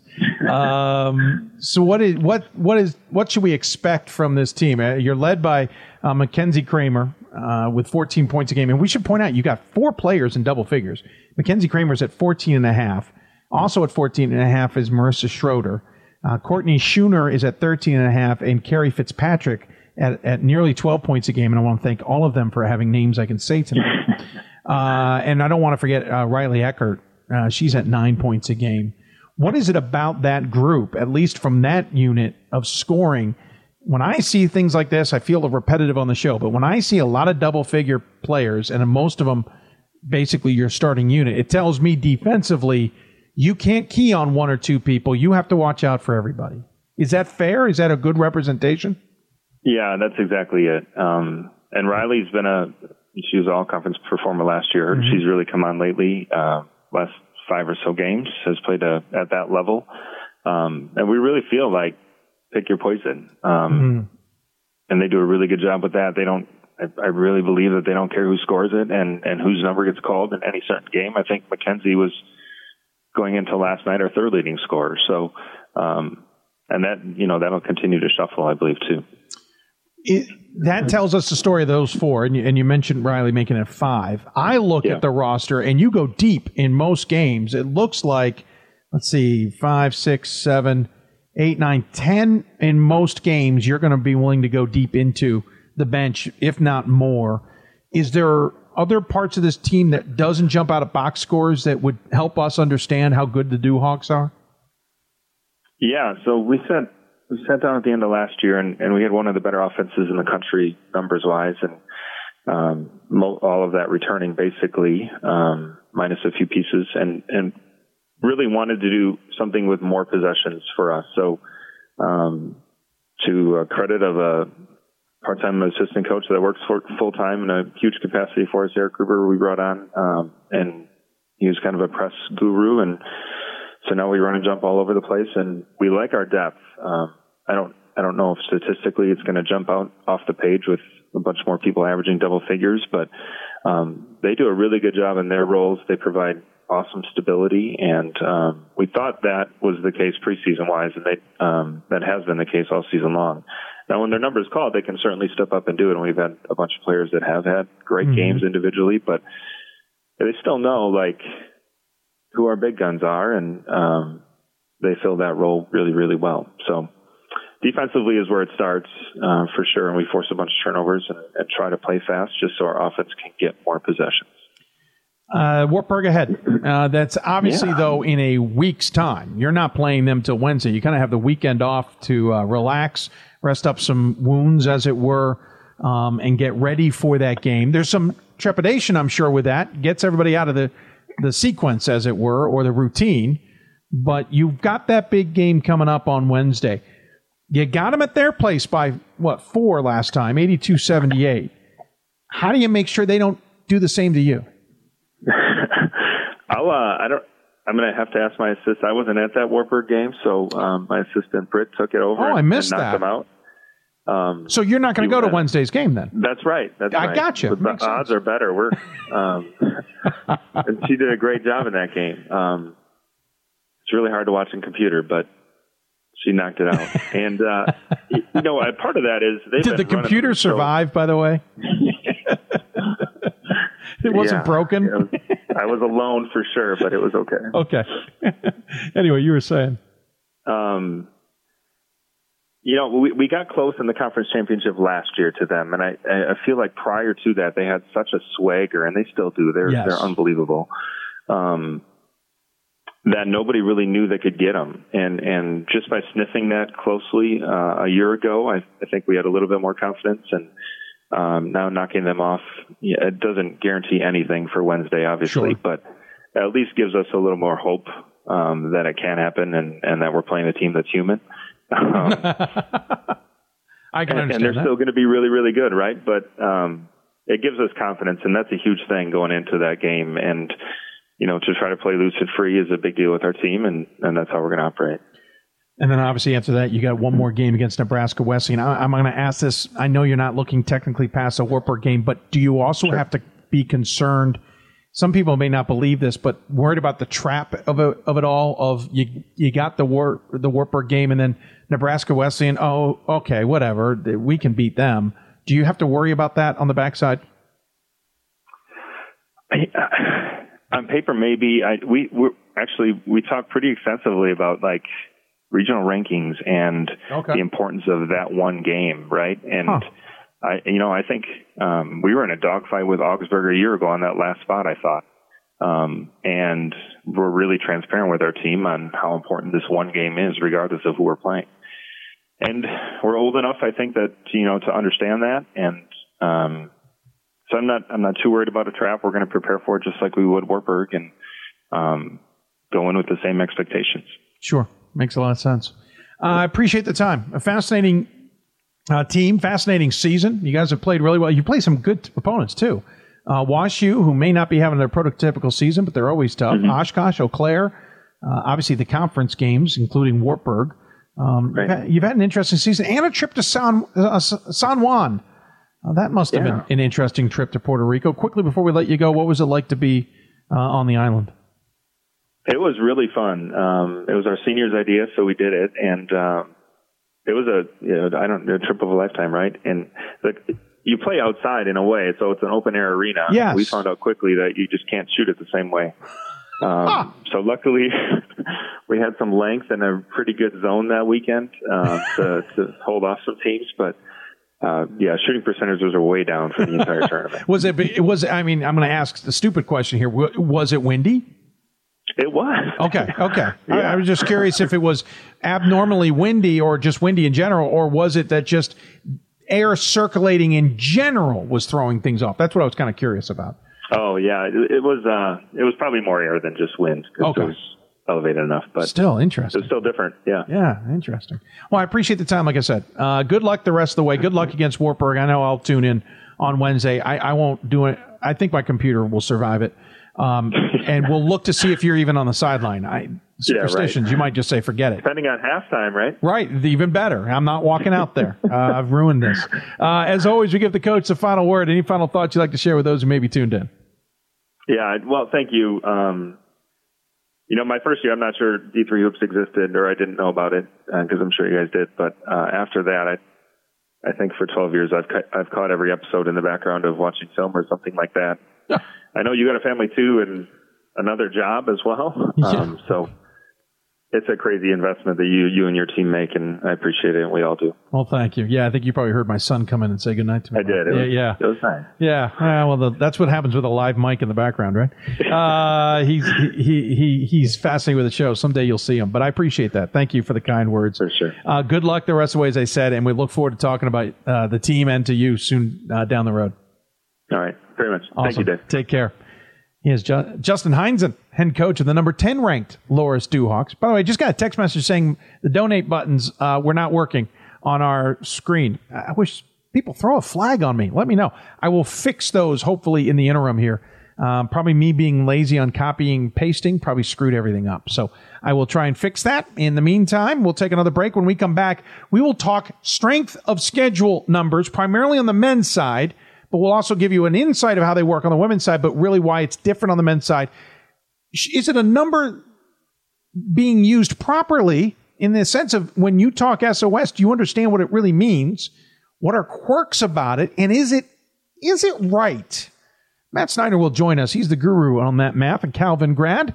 We'll talk to him about it all coming up. You listen to Hoops Hope, presented by D3Hoops.com from the WBCA and ABC studios. More Hoops will after this.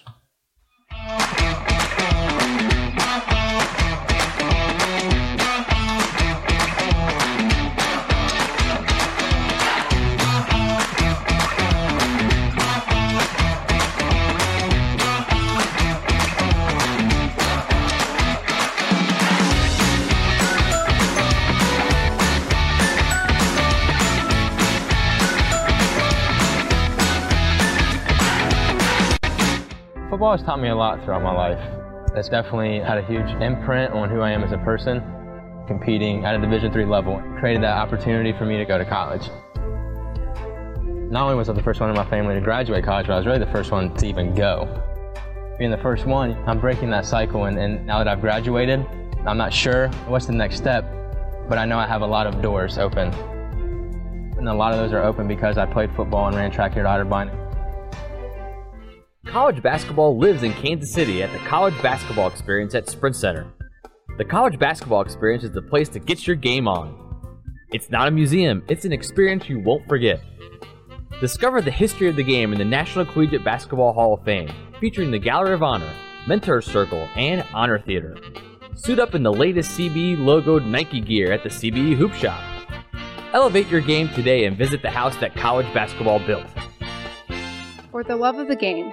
But for those of us who are Division III student athletes, it's more than that, a lot more. Sure, the game is important, but as we work so hard to build both mind and body, it's more about team. That is why NCAA Division III teamed up with Special Olympics, and in giving the gift of sport to those for whom it seemed an impossible dream, we are working to make this a better world. Help us keep that dream alive. You can make a difference. I'm a Division III student athlete, and I know how powerful words can be. The term gay doesn't mean stupid, lame, or less than. So I pledge to speak up if I hear the term gay used in a derogatory way or any other homophobic terms. If you can play in Division III. I'm a Division III student athlete, and my teammates unconditionally accepted me as part of their family. So now I pledge to do the same for others. If you can play in Division III. We are the coaches of women's basketball. We are leaders and teachers, dreamers and winners. We are professionals who conduct ourselves ethically and with integrity. We place the education, safety, and well-being of the athletes we coach above all else and teach them the fundamental values they need to succeed in life. We are coaches united for the good of our game and those who play it. We are the WBCA.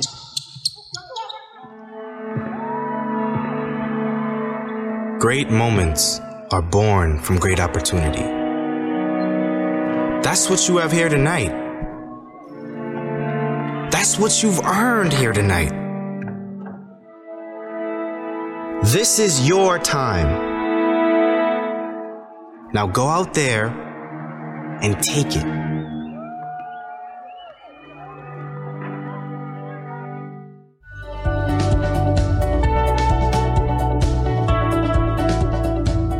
I just wanted to get good grades and to do well. But it also made me realize that I have a lot of career goals. You're there to get a full college experience, not only participate in your sport, but participate in things outside of that. And it's all about growing as a person. My coaches have helped me with figuring out who I really am. Their lives are dedicated for us to succeed.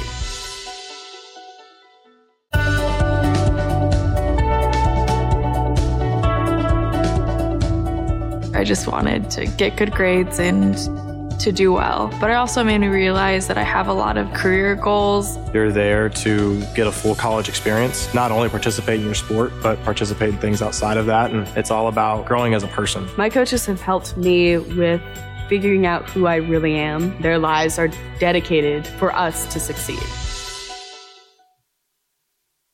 Welcome back to Hoopsville, everybody, as we continue on a show that we were expecting to go long versus me just making it go long because I was talking. If you got questions for us, and you might in this next segment, you can tweet us at D3Hoopsville or hashtag Hoopsville. You can also join us on Facebook, where we're simulcasting the show, facebook.com/Hoopsville. It is, as I said, being simulcast there. You can join us on YouTube, by the way, youtube.com/D3Hoopsville. We're back up and streaming there thanks to, I'll be nice and just say somebody reported a violation of copyright with us, which was completely erroneous. And they apologized, and, well, it didn't get us back our 2 weeks. Anyway, there you go. You can also email us, hoopsville@d3sports.com. Lots of ways to contact us. Hope you'll figure out how to do it and chat with us. All right, so strength of schedule. It is one of those parts of the criteria that I think a lot of us end up hanging our hats on, along with win-loss percentage, because it's an easy number that we see in front of us. We don't have to do research on who a team faced, what their head-to-heads were, what their comparables were, all of that jazz. It's also a number, I think, that isn't fully appreciated and isn't fully understood. And I think some people think that that SOS is somehow like an RPI, that it represents a strength of how good a team is. It does not. But how's it math out? The women do it one way. The men do it slightly different. And that's true across Division III.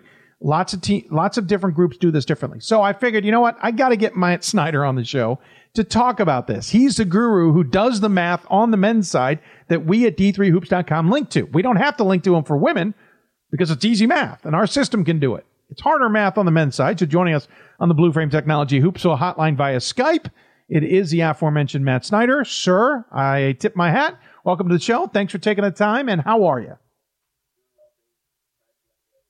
I appreciate it. I also like the headset. It's a great look. All right, let's start from the basics of this. The SOS takes the opponent's winning percentage, meaning whoever the team played, their opponent's winning percentage, and it multiplies that, or it adds that into the opponent's winning percentage, meaning whoever your opponent has played. And there's a weight of basically 2/3 of it on the opponent, on your direct opponents, and a third on the other side. Is that a fair way, just in that central part of that, is that a fair way of trying to figure out a team's schedule strength? Yeah, so the basis of the strength of schedule is it's 2/3 of your opponent's winning percentage. So who have you played and what has their record been? And then 1/3 of that component is your opponent's winning percentage. So each team you've played, who have they played, how well have they done? That combines together to try to give you a strength of schedule, which is a record of how good your schedule is, not necessarily how good you are as a team. Is it a fair way of measuring the strength of schedule? I think it's a fairly easy and simplistic way that the NCAA has set up to measure a schedule. I would argue it's maybe not particularly a mathematically rigorous way to do it, but it's kind of a simple, consistent way that they've agreed to do it for now. Not to put you on the spot a little bit here, but what do you think in Division III could could work better? Is there a math that could work better? It's hard to say. I know Division I has kind of gone away from this model. They've gone to, the net ratings now or something like that. And I don't even know what that's comprised of. It might be fair for Division III to look at something like that in the future. I think from where they were before the strength of schedule as a primary criteria, I think they're leaps and bounds above the quality of win index. I don't think we want to go back there. But it's maybe a for now solution. It could be probably improved as the following maybe more of a Division I model. I know Division I's gone away from the RPI for whatever reason. I don't know the RPI. I don't know this stuff well enough. But why does an RPI not work for Division III? Our RPI is a little bit tricky for Division III, a little bit because of how isolated the regions are. There's not as much maybe cross-pollination as Division I. It's also can be the RPI is just a kind of also a simplistic calculation, how much the strength of schedule weighs into it. And in RPI calculation, it's 75% strength of schedule, only 25% winning percentage. So I think some people feel like the strength of schedule in the RPI can be too heavy-handed. Okay. And that's where the net has come in Division I, but we don't need to go deep in that. Okay. Now, on the women's side, that's the SOS. It's opponent winning percentage, which takes 2/3 of the math, and their opponent's winning percentage, which takes 1/3. And by the way, we should point out, Matt, your result against that team does not factor in, correct? And that's important because you ultimately could screw yourself by winning. Yeah, that's correct. So if you play a team and they're 24-1 at the end of the season because you beat them, you're the one loss in their schedule, that comes out of the math. So in your math, they look like an undefeated team. So I think that's important to realize that how you do against them does not weigh into your own schedule strength. Okay. So the women, that's their math. And that's why our system can do it basically as long as our schedules are correct. Found one tonight. That's wrong. We're going to have to figure it out, but it's not going to make that big a math difference. The men put in a weighted side of this, and I know why they did it.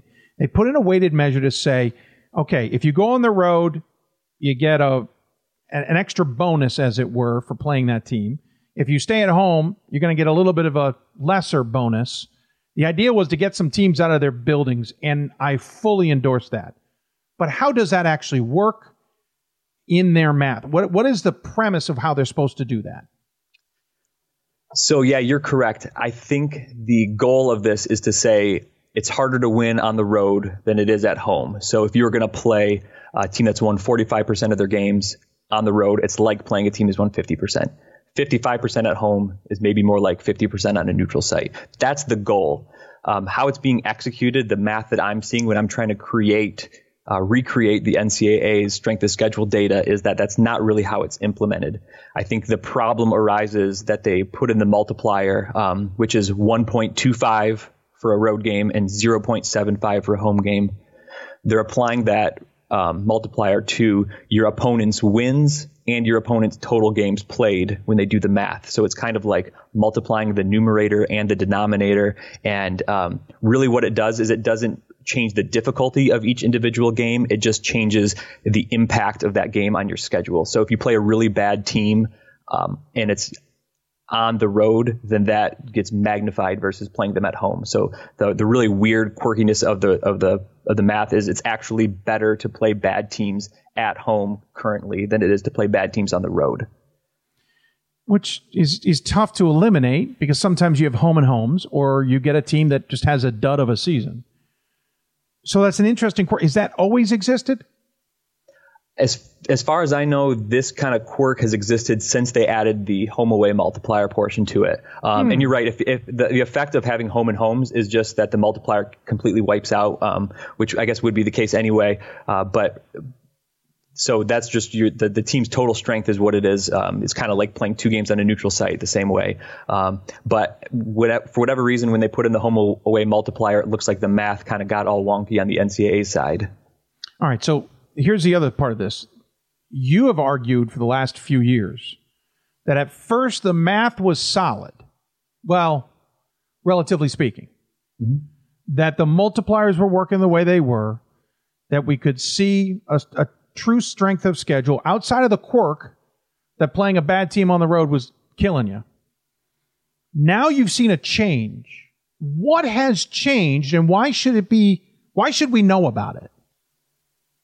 I think really, so everything that I did lined up perfectly before the multiplier was implemented. To me, the only change that has come about was when they tried to implement the multiplier, and how that did or did not really have the right impact or the impact that they wanted it to on the team's strength of schedule. So to me, I was perfectly happy and fine with everything they were doing pre-multiplier days. I really like the idea of the multiplier, but I've just not seen it implemented in a way that makes sense. And I think it's kind of giving us some erroneous results here. So what were they doing? And I'm saying they being those who do the math of the NCAA. This is not a committee thing.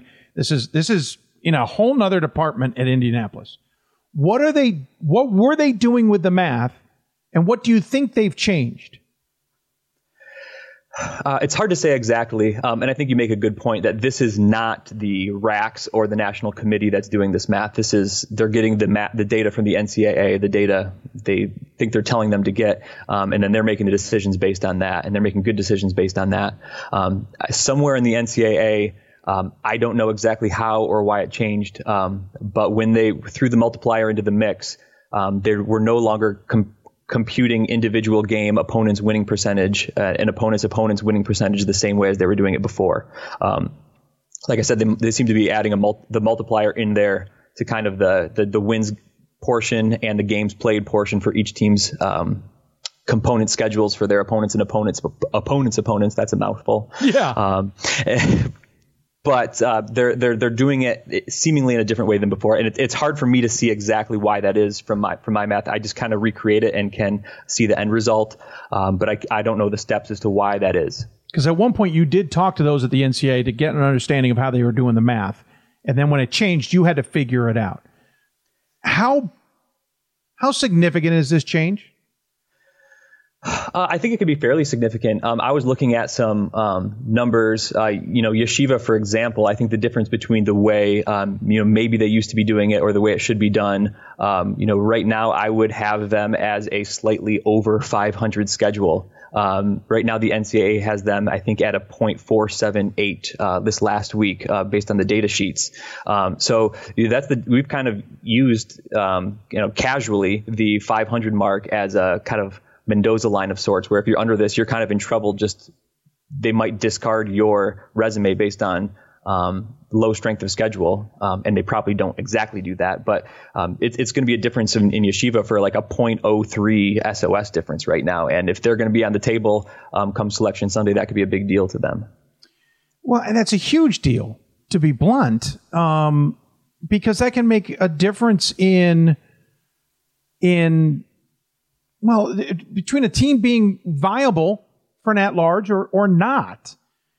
So I hate to ask this question, is the SOS now a number we shouldn't be even considering, or is it because the math's the math, we still have to consider it straight up?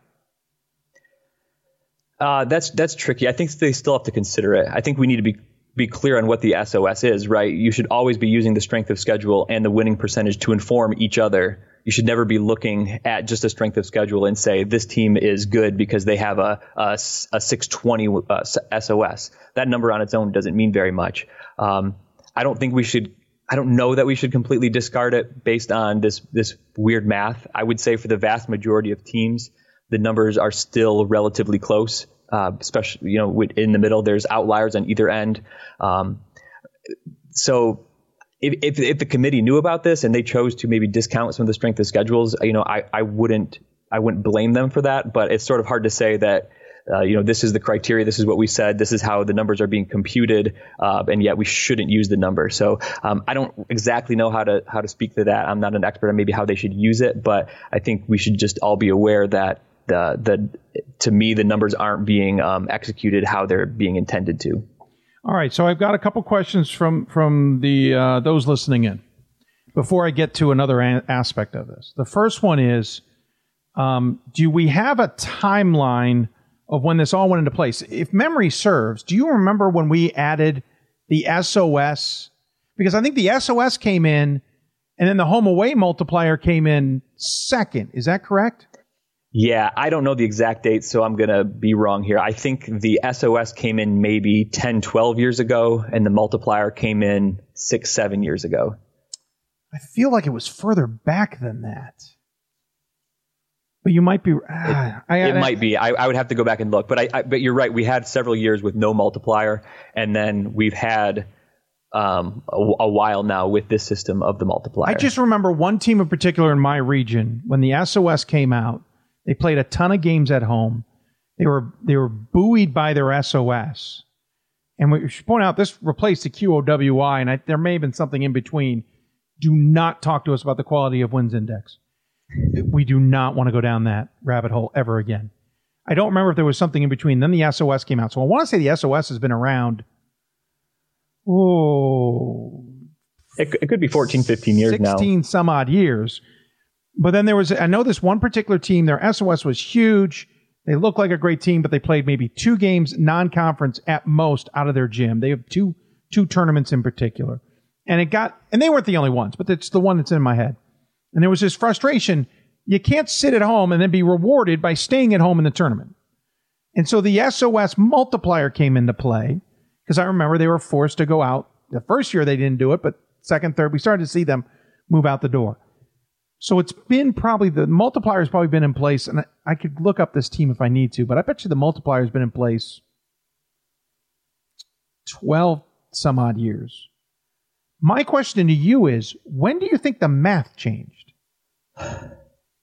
I don't exactly remember the timeline. It would be hard for me to say when things shifted. I do remember. I'd have to look back in my archives when you helped me get in touch with some of the NCAA stats department. My memory serves that was about 4 or 5 years ago, but I don't exactly remember at this point. But I'm going to have to apologize. No, that's okay, because I think it was one of those where we felt comfortable that we knew the number, and then suddenly it wasn't adding up. You had to kind of sleuth it out, right? Yeah, I always like the first set of regional rankings and the data sheets to come out, because I put my numbers out throughout the year. People like Bob Quillman use them and try to predict the Pool C final results. And then I have like this panic, like, is this actually going to match up? Is what I put out right? And one year it wasn't right. And I spent a lot of time trying to figure out what they did. And that was probably like 5-6 years ago or so. And this is kind of the genesis of trying to chase down why the multiplier has been applied in the way it is, and how it might be affecting the team schedules. I'm gonna put you on the spot a little bit here, and maybe use a strong word. But why is the way they're doing the math wrong? It really, like I said, because they're adding the multiplier. It's all about how the multiplier is implemented.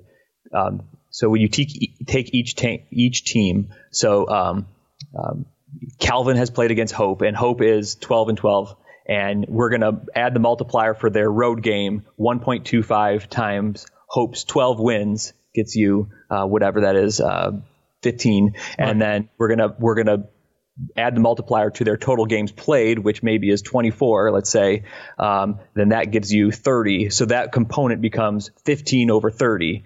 So that what that ends up doing is just makes their schedule overall bigger on your resume rather than more difficult on your resume. So it's like you're trying to fill your schedule up. You're trying to build a house, and you've got you've got large containers and you got small containers, and the multiplier just makes the size of the container bigger. It's not making it more difficult. It's not filling it with heavier materials. It's just making it bigger. It's taking up more space. So when you play a cupcake team and you play them on the road, it makes that look bigger on your schedule. So your schedule looks more cupcakey. That's kind of what it does. So flip it. How should it be used? Really, it should just be applied to the opponent's winning percentage. So if they're 12-5, it should be on whatever 12 over 17 equals. It should be correct. Yes. Interesting. All right. You and I've talked a lot, and I'm now understanding it even better. Trust me, Matt and I've talked a lot over the years, and I'm only now fully. I tell people all the time when I talk about this, at some point I'm in the weeds, because as good as I was at math, I loved math. This is This is a road too far. All right, so let me flip this on its head a little bit.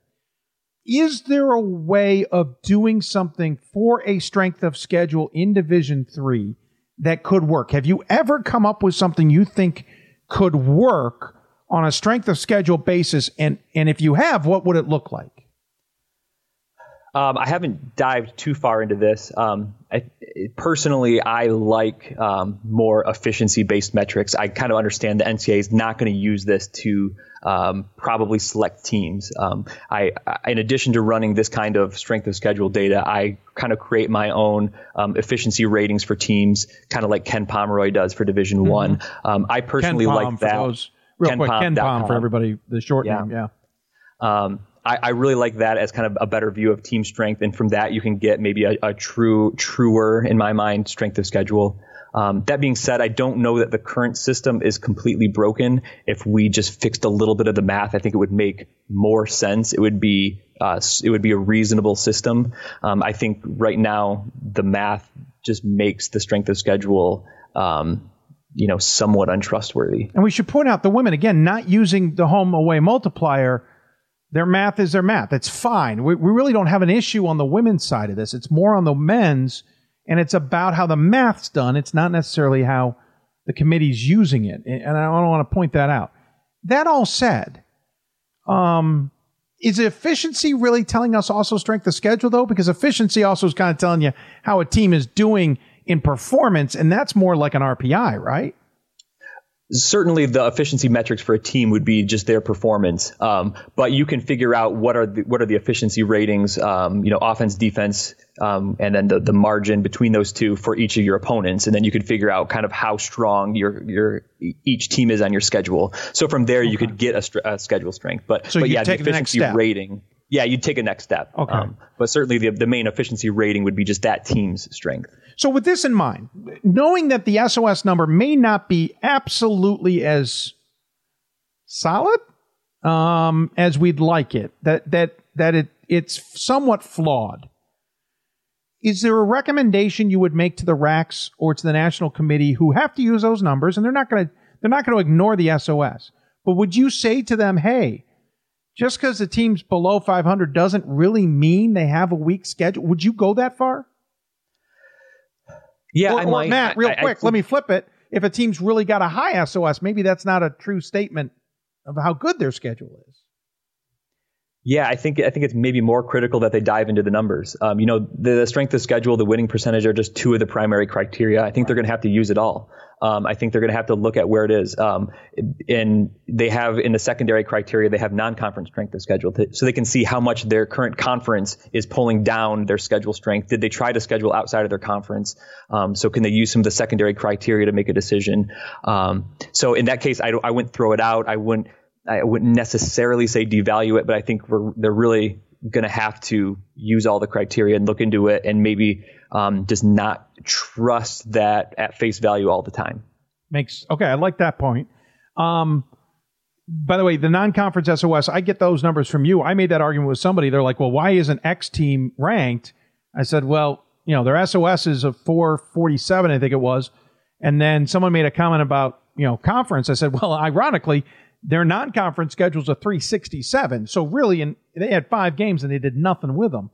And again, I understand scheduling's hard. One other thing I've talked to you about is I feel like people use the SOS incorrectly. They feel like it's some strength of the team. And I think when we've had some at-large picks, we've had not crazy picks, but ones outside the norms. We've had teams with a number of losses, a winning percentage below 2/3. They didn't even win 2/3 of the games, but their SOS is staggering. And I've had people make the argument, well, it just shows you how good they are. Why do we do that? Yeah, I think we need to be very clear on that. The strength of schedule is not a sense of individual team strength. So just because you have a high strength of schedule does not mean you're a good team. I can make you a really strong schedule and you're going to win none of those games. And that doesn't mean you're very good. I can make you an easy schedule and you're going to win all those games. that might not mean you're very good. So I think it's important that we're always using the strength of schedule when it's done right in conjunction with the winning percentage to make sure that we're making a fair assessment.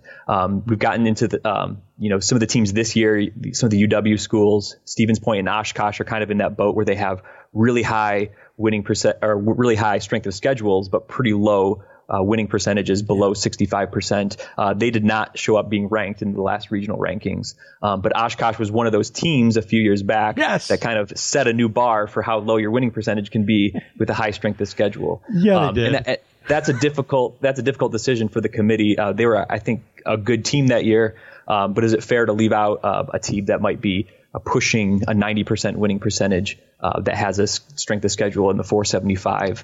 It's really hard to compare those two. And I know the committee was given rules of thumb a while back about the .03 strength of schedule equals 2 wins. Yeah. And then that was stretched out to .09 equals 6 games or something like that. And that's just really hard to do. I tried to punch some of my own numbers about what the comparisons should be. I don't even really know the right answer. I think that the committee just needs to be consistent on how they're going to do it and just decide for themselves what they're looking to reward and how they're going to weigh each of those criteria. I think it is really difficult to include a team who's won fewer than 70% of their games in the tournament above a team who's won maybe 85, 90% of their games. But I'm also against drawing hard lines. I don't like to say if your strength of schedule is below 500, then you're out. If your winning percentage is below 700, then you're out. I think throwing all those teams into the mix. That's why we have committees. I think Sam Atkinson said that during his interview during the Hoopsville Marathon. Yes. You have the committee because you're going to make some of those decisions. You're going to dig into all the criteria. And I think at that point, you're looking at the wins versus regionally ranked opponents. You're looking at the secondary criteria too and trying to decide which team has a strong schedule because they happen to be in a strong conference and which team has a strong schedule because they went out there and they made it happen in the non-conference. And I think maybe they might look to reward those teams. I don't know exactly how they do it, but that's kind of my guess. No. I like how and I agree. I don't think there's some hard lines. I like the idea of saying, hey, if you're below 500 on your SOS, you're in some danger. If you're below 667 or 700 in your winning percentage, you're in some danger. We can go around in circles about the Oshkosh decision and then the other one that came after that. Ironically, both of them were, or coincidentally, they were both in WIAC schools. Before I let you go, though, can you explain to me, the NESCAC is one that always drives people crazy. They're SOS in part because they don't play a traditional double round robin. Some do. But why is their numbers always driven so high? Is it a scheme, to put you on the spot a little bit? And how do we better understand those SOS numbers out of the NESCAC? Yeah, the NESCAC's the interesting situation. They probably play, I don't know if this is right, the fewest conference games of any conference in Division outside III. the ACAA that doesn't play any. Yeah, right. And I should say the NESCAC's obviously a very good league. They're one of the best leagues in D3 right at the top. If you had to name the top 3 or 4 leagues, they're right in there. But whenever you play more conference games, you have a bigger conference slate, a team in your conference has to win and a team in your conference has to lose. And that is always going to drive your conference's strength of schedule more toward 500. So it's not necessarily going to be higher for the NESCAC because they play fewer, but it's going to give them an opportunity to be more extreme than other conferences. The NESCAC being a good league, they like to play other teams, other top teams in conferences in the region and around the area. Those teams are not quite as good as they are. So if you're 5th in the NESCAC, you can beat the leader of the GNAC or something like that more times. So I don't know if if they can beat up on the top teams in other leagues in the Northeast region more than other teams can, and that kind of games the system a little bit, if I could say that. But if it can come down to, if they're not playing as many conference games, then that just gives them the opportunity to push that schedule up without anything bringing it back toward 500. And obviously they're going to want to play good teams. They're in general, they're not going to want to play bad teams because it can result in bad tendencies and bad habits and all of that. But with that in mind, is that another example of where the committee's got to be diving into the numbers because that SOS is so high? I'll say this, it's almost like the SOS is on a bell curve. There's a certain area there where you can trust it, but when you get to the extremes, at some point you got to go, okay, let's put that aside and look elsewhere. Yeah, I think that's another area where you could go into the secondary criteria if they're allowed to and look at the non-conference strength of schedule and just compare that to a team who didn't have as many opportunities to go outside of their conference and say, conference games aside, how even were these teams' schedules? And you can maybe decide not to reward their total in-division strength of schedule because it was buoyed more by the fact that they didn't play as many conference games. They are still, I think the ones with high strength of schedules are still going out and playing good teams and should be rewarded, but they just don't have that pull toward 500 that other conferences have. Sure. And I appreciate you kind of breaking that one down. I know some people get frustrated. It's just the nature of the beast, as it were. Ryan Scott's tuned in. He says he finally gets it. His question is, why doesn't the NCAA make what seems like a pretty simple change? Have we ever gotten an answer on that? I don't know if you've ever tried to get back in touch with the stats guys. I know the avenues I've gone, they hit roadblocks. We don't even know why the change was made in the first place, but it feels really crazy that they're not looking at trying to fix it. And I realize I may be putting some words in their mouths. Yeah, we just haven't really heard anything back. It's been several years now. You helped me get in touch with some folks at the NCAA. We corresponded over email. I don't even think I was talking directly to anyone in the stats department. It was probably some manner of liaison in between. And it was, I would send some numbers and some explanation. And as people are hearing right now on the show, it's hard to say verbally what exactly is the math, right? It's awesome to talk about numbers over the air. Everyone loves to hear numbers. Yeah, exactly. It's difficult in emails to explain exactly what's happening, at least for me. So without actually talking face to face to someone, I wasn't actually able to see much change happen. I kind of got a response at one point saying they think that what they're doing is correct or is what they want to happen, and that it kind of got dropped at that point. I wasn't convinced. I'm still not convinced. Yeah, no, I'm with you. So it would be nice to get some sort of direction or answer from the NCAA saying that they're interested in it, looking at it, and confirmation that it's right. I don't believe it's right, but yeah, we don't know. We don't know what they're doing. I'll say this: my phone's had a few messages. I have a feeling it's going to go up the chain a little bit. Not now. It's an off-season thing. Not in a bad way, Matt. Not in a bad way.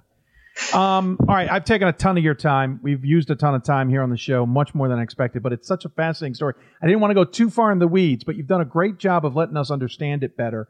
I appreciate this. I should point out two things. One, that .03 to 2 games, which somehow got extrapolated out to .06 to 9 or 6 games or whatever it was, that's been done away from. The committee stopped using that last year.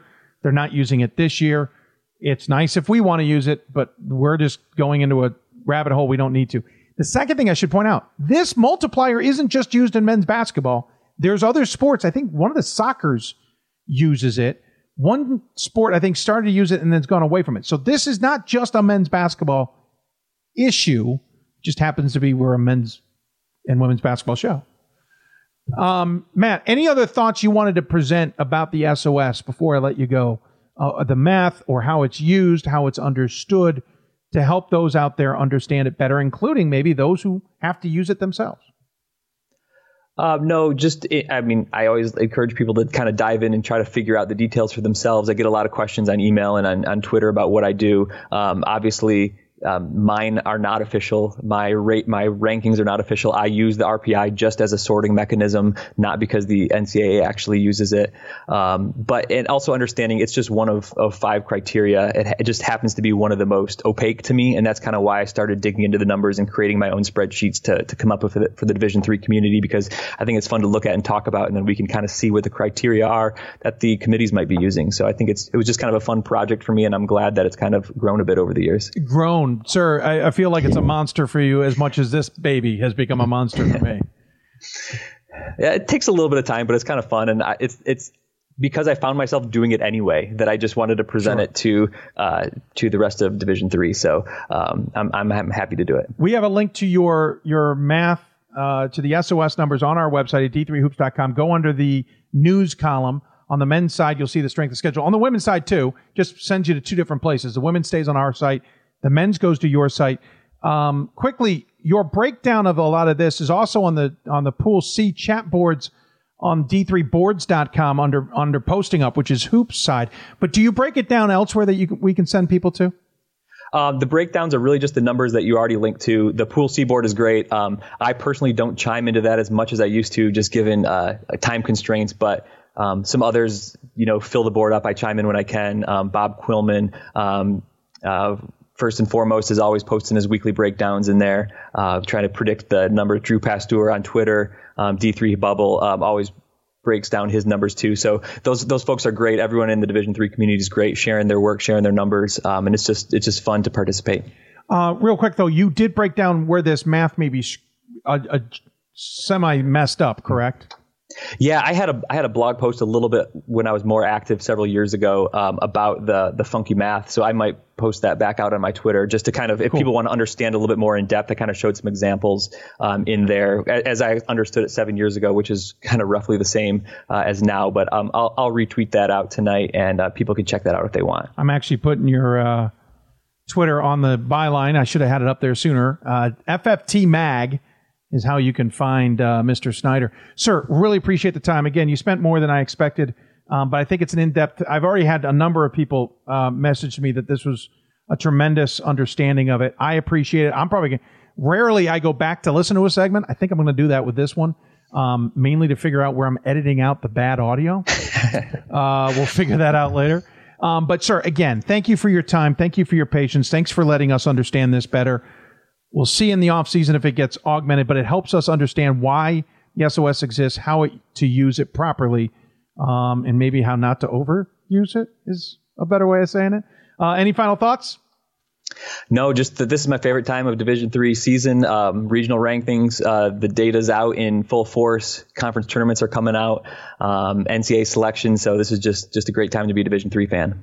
I agree with you. This is my favorite time of year as well. Thanks so much, Matt. Take care of yourself. Good luck. I'm sorry about your Knights this year, but maybe next year?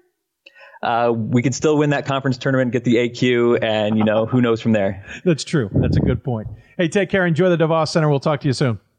See you, Dave. Matt Snyder joining us on the Blue Frame Technology Hoopsville hotline via Skype. Appreciate him taking the time. Really fun to chat with him.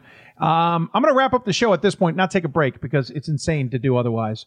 So thank you for tuning in, everybody. I want to thank all of our coaches, Steve Lammy at Grove City, Coach Robinson Griggs at Vassar. Also want to thank Tanya Englund at UW Eau Claire, Justin Heinzen at Loris, and, of course, Matt Snyder. I want to thank all the sports information directors as well. Briggsy, that's what he's known as, so we'll call him Briggsy. Briggsy at Grove City. I want to thank, it's Emily at Eau Claire. At Vassar, it was Amy. Great to see Amy get the job at Vassar, by the way. Just a behind-the-scenes story there. I'm glad to see she's at Vassar. At Loris, oh, my goodness, how did I forget Loris? I was talking to Justin so much that I misplaced Loris. And I apologize. That's just bad on my part. But thanks to them for their help. Matt didn't get any SID help, but I'll thank him nonetheless, and anybody who helped him do it. That's going to wrap up our show really late tonight. Apologize, but we'll get going. A reminder, Sunday show not airing. I've got another gig that I need to work. By the way, fun, haha story. Somebody watching the show decided to have a little fun with our donations, make it a palindrome, if you noticed. We're up to 2,300 plus, closing in on 2,400. Notice the goal is 5.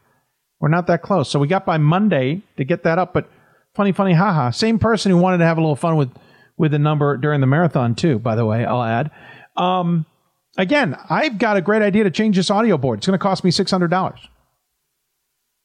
That's a significant bill. And I want to do it to help solve some of these audio issues that we have, because it would make it simpler, to be honest. It's a fascinating little piece of device. I want to use it. And to be blunt, we didn't get as much advertising this year.